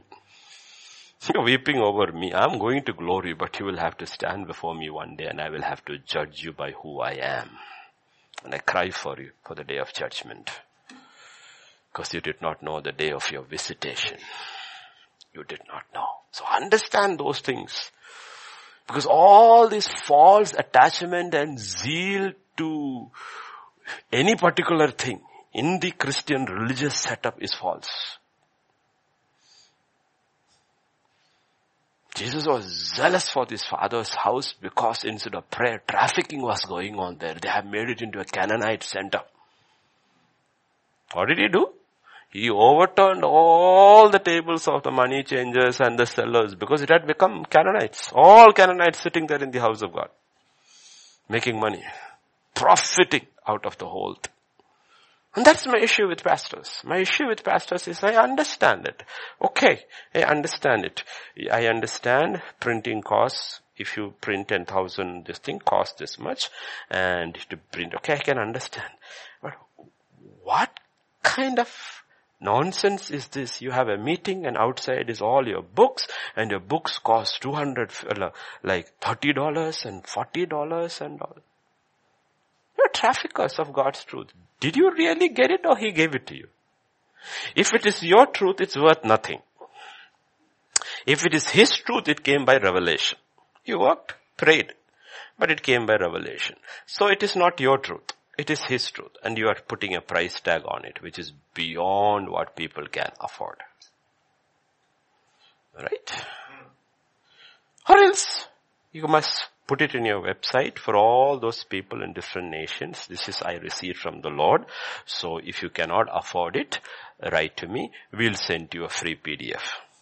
Do it. These are peddlers of God's word.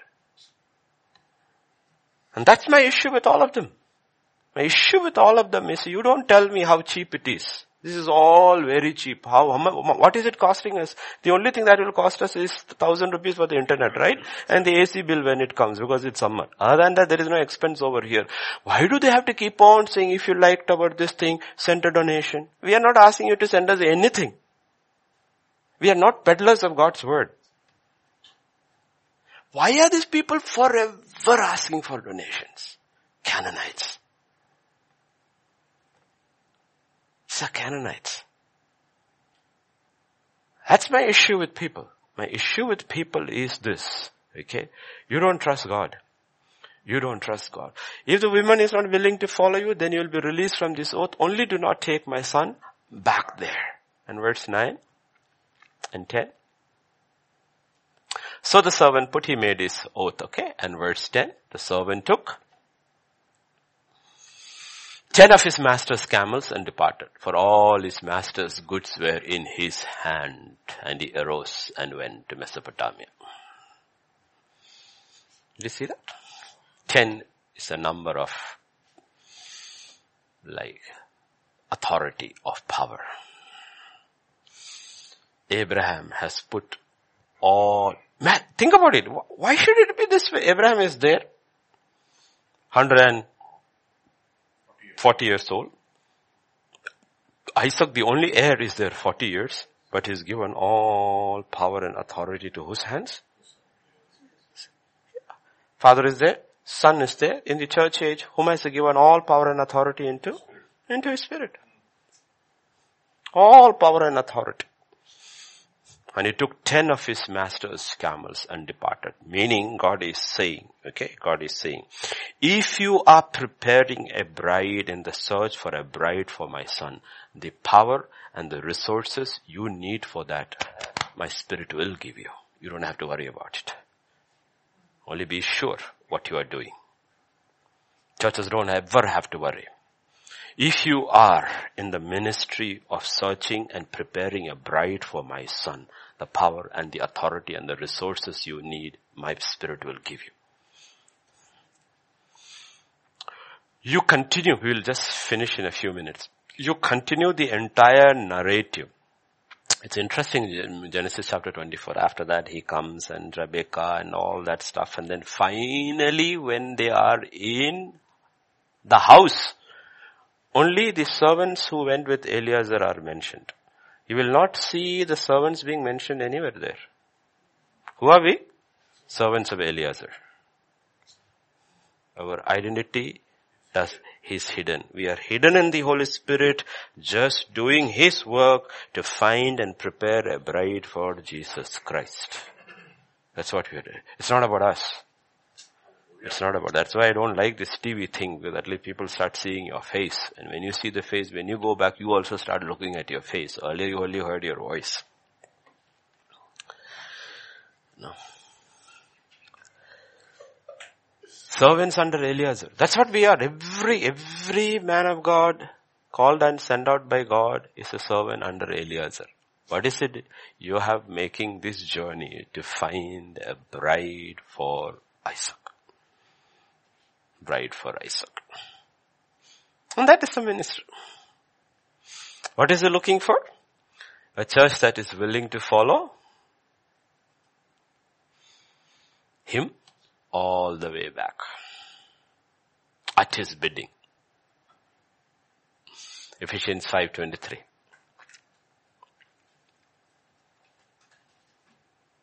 For the husband is the head of the wife, as Christ is the head of the church, and he is the savior of the body. Will the body follow the head?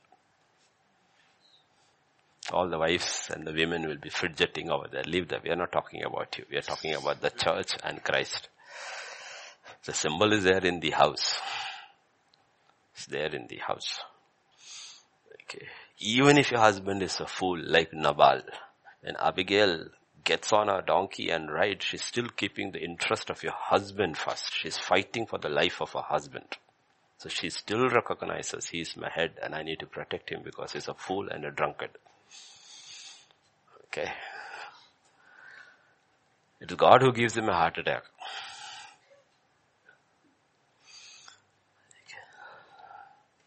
Is the church willing to follow? All the way? That's the question. He will not come back. She has to follow the Holy Spirit all the way. He will only come a little part of the way with it. Bir Lahai Roi. He will come little from his father's house. So Jesus, I believe, will come in the clouds. A little part, not much. But the church has to go all the way. And who will take the church? Only the Holy Spirit. Only Eliezer can take. So the question is, will we follow him all the way now? Revelation 14:1 and then verse 4. And then verse 4.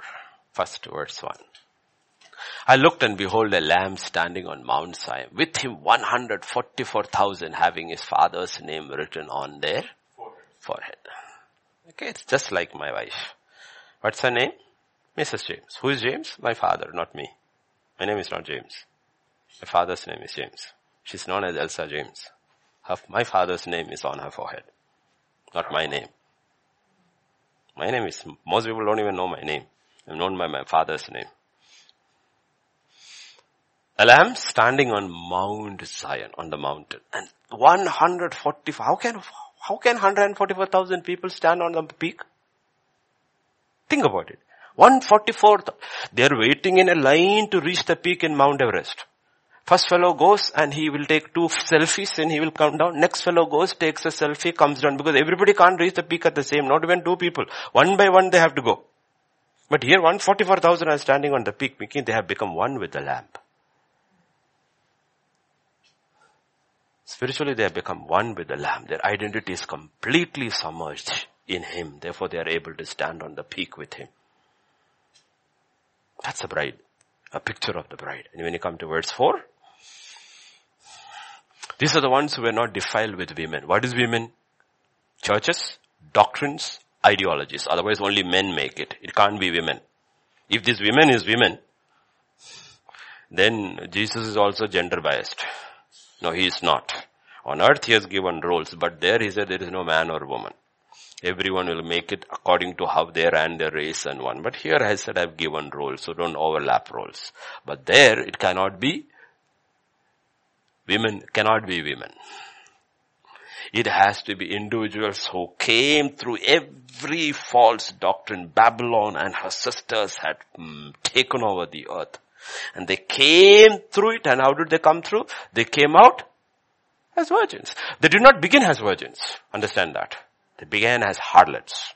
But they understood like Paul, and when they finished with pure doctrine, the doctrine of the Son. All they had not defiled with all these various doctrines that they were permeating the entire church to mess up the bride. Okay, so if he cannot kill you, he will try to sell. So what is this whole thing?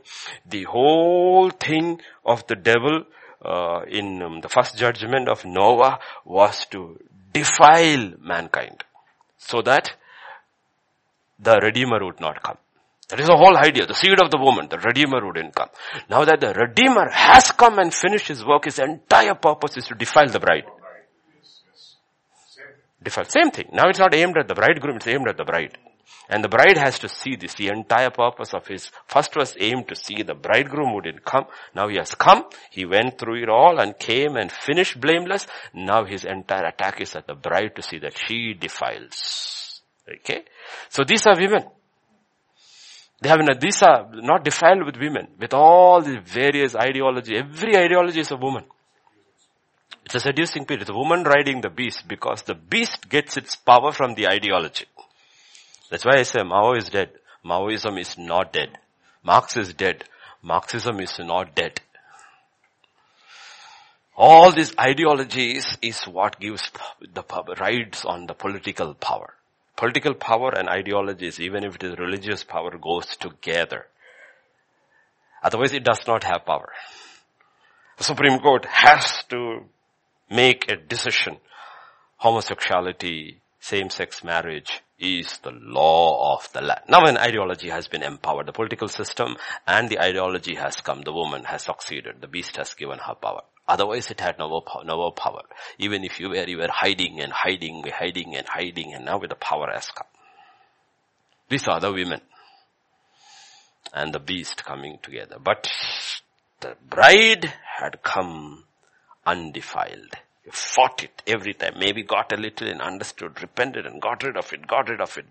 By the time she finishes, she's a chaste, pure virgin. Simplicity, devotion to her husband. And what does the Bible say? Who follows? Wherever he goes, sort of thing. My son will not go. She should be willing to follow him. What she did on earth, she will do for eternity with him. Because she followed here by faith, she will follow him wherever he goes by sight. And that's the first criteria he puts over there. First criteria that he puts over there. And these are the pictures we have to get. Otherwise we'll miss our picture. And this battle becomes very, very boring and tiring, and how long? No, we are like children, no? After some time you take them on a trip in the train. After some time they sound like the train. When will we reach? When will we reach? When will we reach? When will we reach? When will we reach? I said you are sounding just like the train. Okay. When will we reach? When will we reach? He will reach when the train reaches. I cannot go back and forth the train and push it to go further. Right? We can't make anything happen. God has set a time for everything. When will you come? When will you come? When will you come? When will you come? I say, okay, but I will come when the Father says it is time. Your job is to be prepared every day and to be occupied until I come. You have to be prepared and you have to occupy, meaning you have to be working internally and allowing my spirit to do the work. Otherwise we will not work. That's the problem. We will not work. And there is the redemption that comes through the work, which we don't realize. If God were to tell in the year 2020, 344,000 people will be saved in India, here are their names. We'll simply go to them and say, get saved, and we'll go and sleep. Instead, what will happen? He will say, I won't tell you who also. So people will go and say, get slapped over there. And he said, he said, yeah, I told you, long suffering you learn in the meantime. That was not meant to be saved, but I wanted you to learn something. You said you love me, but love is kind and suffers long. Now you know whether you suffered long or not. One slap you got, you want to hit him back. See, you're not ready to be my bride. Go knock on a few more doors. There's a redemption that comes through the work. It's a redemption that happens within and the redemption that comes through the work. It's not this redemption in terms of salvation, but our sanctification. Otherwise we'll all think we are the best of people. We aren't. Let people rub us the wrong way. Iron sharpens iron, stone great stone.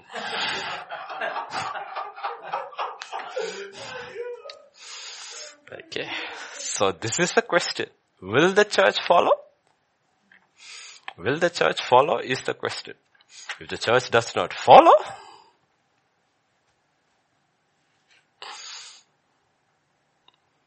then the church is not waiting for the bridegroom. It's not waiting or going anywhere. And that's where you see it stops. He takes 10 of his camels, takes all the servants, and God has given him everything that he needs, all the resources you need, all the wealth you need, all the protection you need, all the servants you need. Spirit of God, take and get a bride for my son. And ministers and ministries need to realize that way. Lord, if I am doing your work, that is to get people into the kingdom and then make that people into the bride, our resources will come. I'm going to go and ask if I am struggling in resources, where did I go wrong, Lord? Where did I go wrong? Let me tell you one and I will stop. It's time, again, famine in the time of Jacob. The famine is hitting everybody. And it hits Jacob's family also. They went first time. They came back, petrified. Went back second time, petrified. And then finally when God's redemption purpose is achieved, Joseph reveals himself. Says, go, get your father and everybody and come. Once Joseph reveals himself, it's still famine. Another 5 years of famine. Famine stops for them. They will never experience famine again because Jesus has revealed his face to them. Though it is famine for the rest of the world, they don't experience famine because he's revealed himself to them. Second year of famine is when they come. 2 years into famine. How many years are left? 5 years. Will they ever experience famine? No. They're living under Joseph in Goshen. And he's taking care of everything for them because the purpose of redemption is over. He has revealed himself to them and they are working. And they are not experiencing famine. Famine is there, but they are not experiencing famine. What they need is given to them. That's exactly we need to understand. And what is my purpose? So that's why lying in prison also he also says, I lack nothing. Really? Did you eat anything today? No, the soldiers didn't bring food today. You lack nothing, nothing. Why? Because even in these chains, the gospel is being stretched.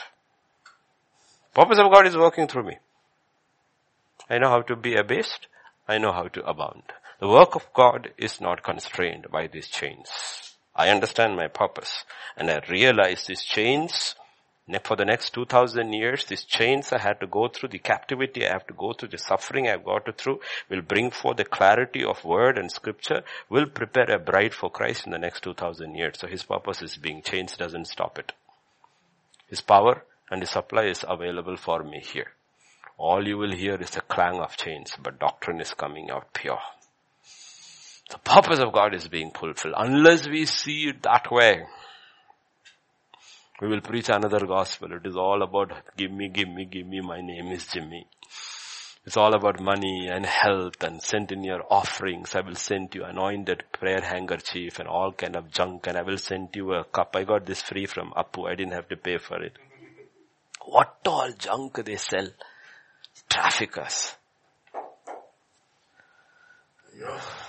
Give it away free. You make so much money, Why do you want to sell that also? Why don't you give it free? Nothing is free from these ministries, have you noticed? Everything is paid. Everything we have given in these 12 years have been free. Everything is on the net free. The transcripts people sit and work day and night, everything is put up there free. Every book we have printed, we have kept it free in the bookstalls. Free.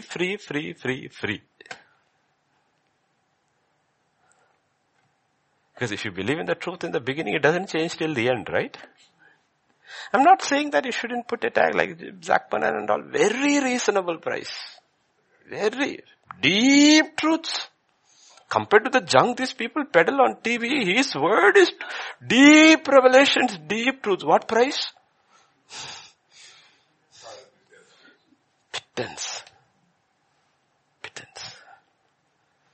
I'm telling you the truth. You need to go to bookstalls. When there's a second sales happen, you will understand. Canaanites sit there also. All Canaanites sitting over there. They don't know the value of God's word and his revelation. Joyce Meyer, 200 rupees. Joel Osteen, 300 rupees. William Barclay, 5 rupees. Boy, you put this price tag? You Canaanite, you put this price tag?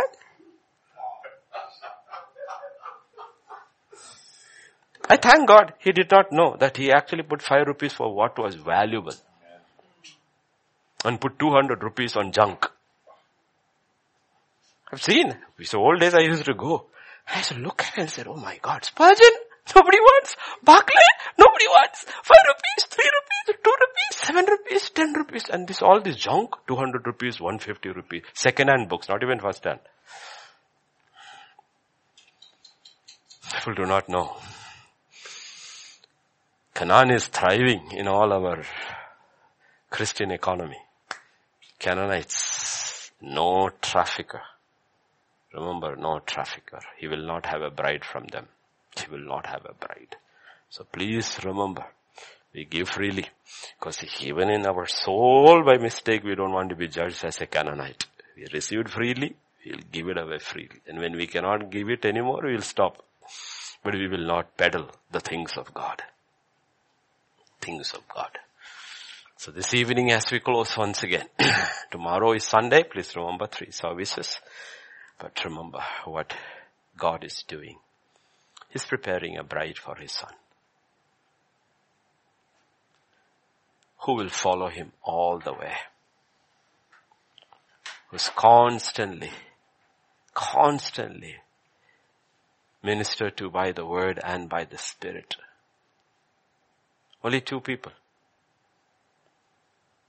Through the instruments of the servants of God. But only 2 people will work in a believer's life. The Word of God and the Spirit of God. Not a third person. You may be beneficiary of an angelic ministry. But 2 people alone work in your soul. Peter was sleeping. Knocked out between the guards. Church was praying. But because he was sleeping, God had to send an angel to get him free. Paul and Silas were worshipping, so no angel was required. The Spirit of God shook up the place and broke the chains and set them free.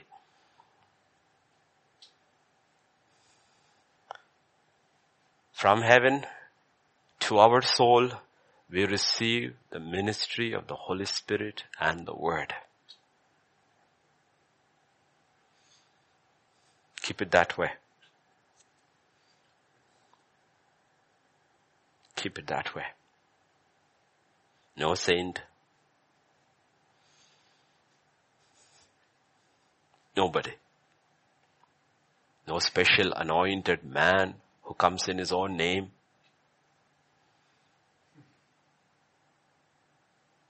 Just God. It's a ministry of the Holy Spirit in the new covenant. Eliezer will have many servants, but their names are not mentioned, not even their numbers. They are hidden in Eliezer. They have no identity. They are willing servants of the servant, elder servant in the household. They know is the Holy Spirit, who rules over all of God's kingdom, and they know they are just his servants.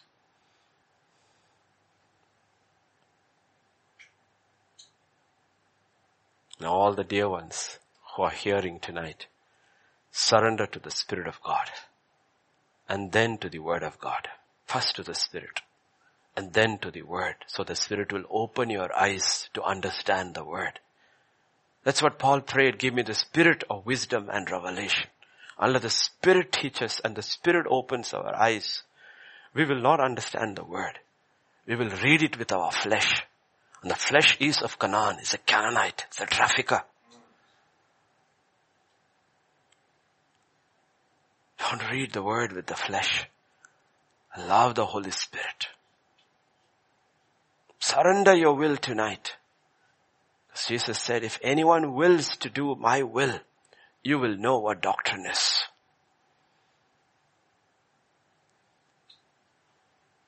Commit everyone who is hearing, Lord, young and old, into thy hands. And I pray and I plead the blood of Jesus over them. Protect them from heresy. Protect them from deception. Deliver them from the power of deception. Millions upon millions have ended in hell because of heresy and because of deception.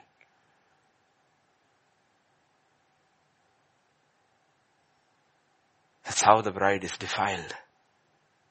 Deception. Therefore she does not love him with all her mind. She loves him with imaginations. Because her mind has been defiled. That there is no understanding of God. There is no true knowledge of God.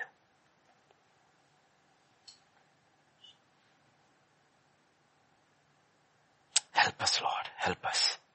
During these days, help us to learn, to know, and to follow you wherever you lead us. The journey for Rebecca is going to be long.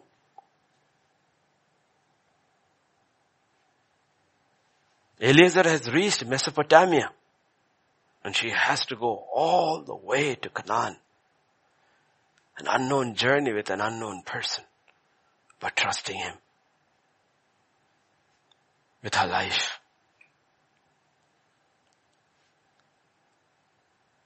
That's what the church does. Church hasn't seen Jesus, only experienced him in his spirit. The church did not see the Holy Spirit come like a dove, only experienced him in the inner man, but is following the leading of the Spirit through the Word, so that one day faith will become sight.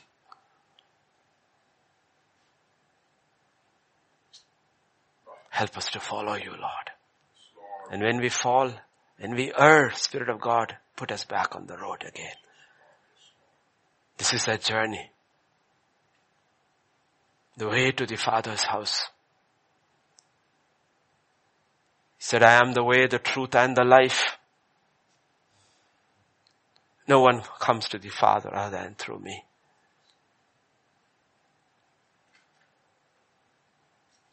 Pray the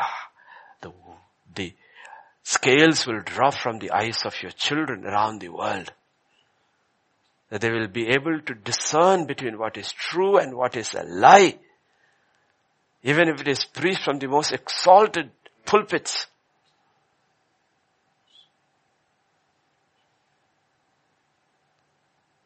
Come against the spirit of deception. In the name of Jesus of Nazareth, and I pray every impostor will be exposed and taken out. So many impostors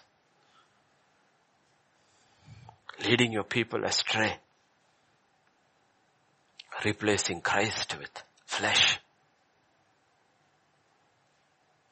with idols.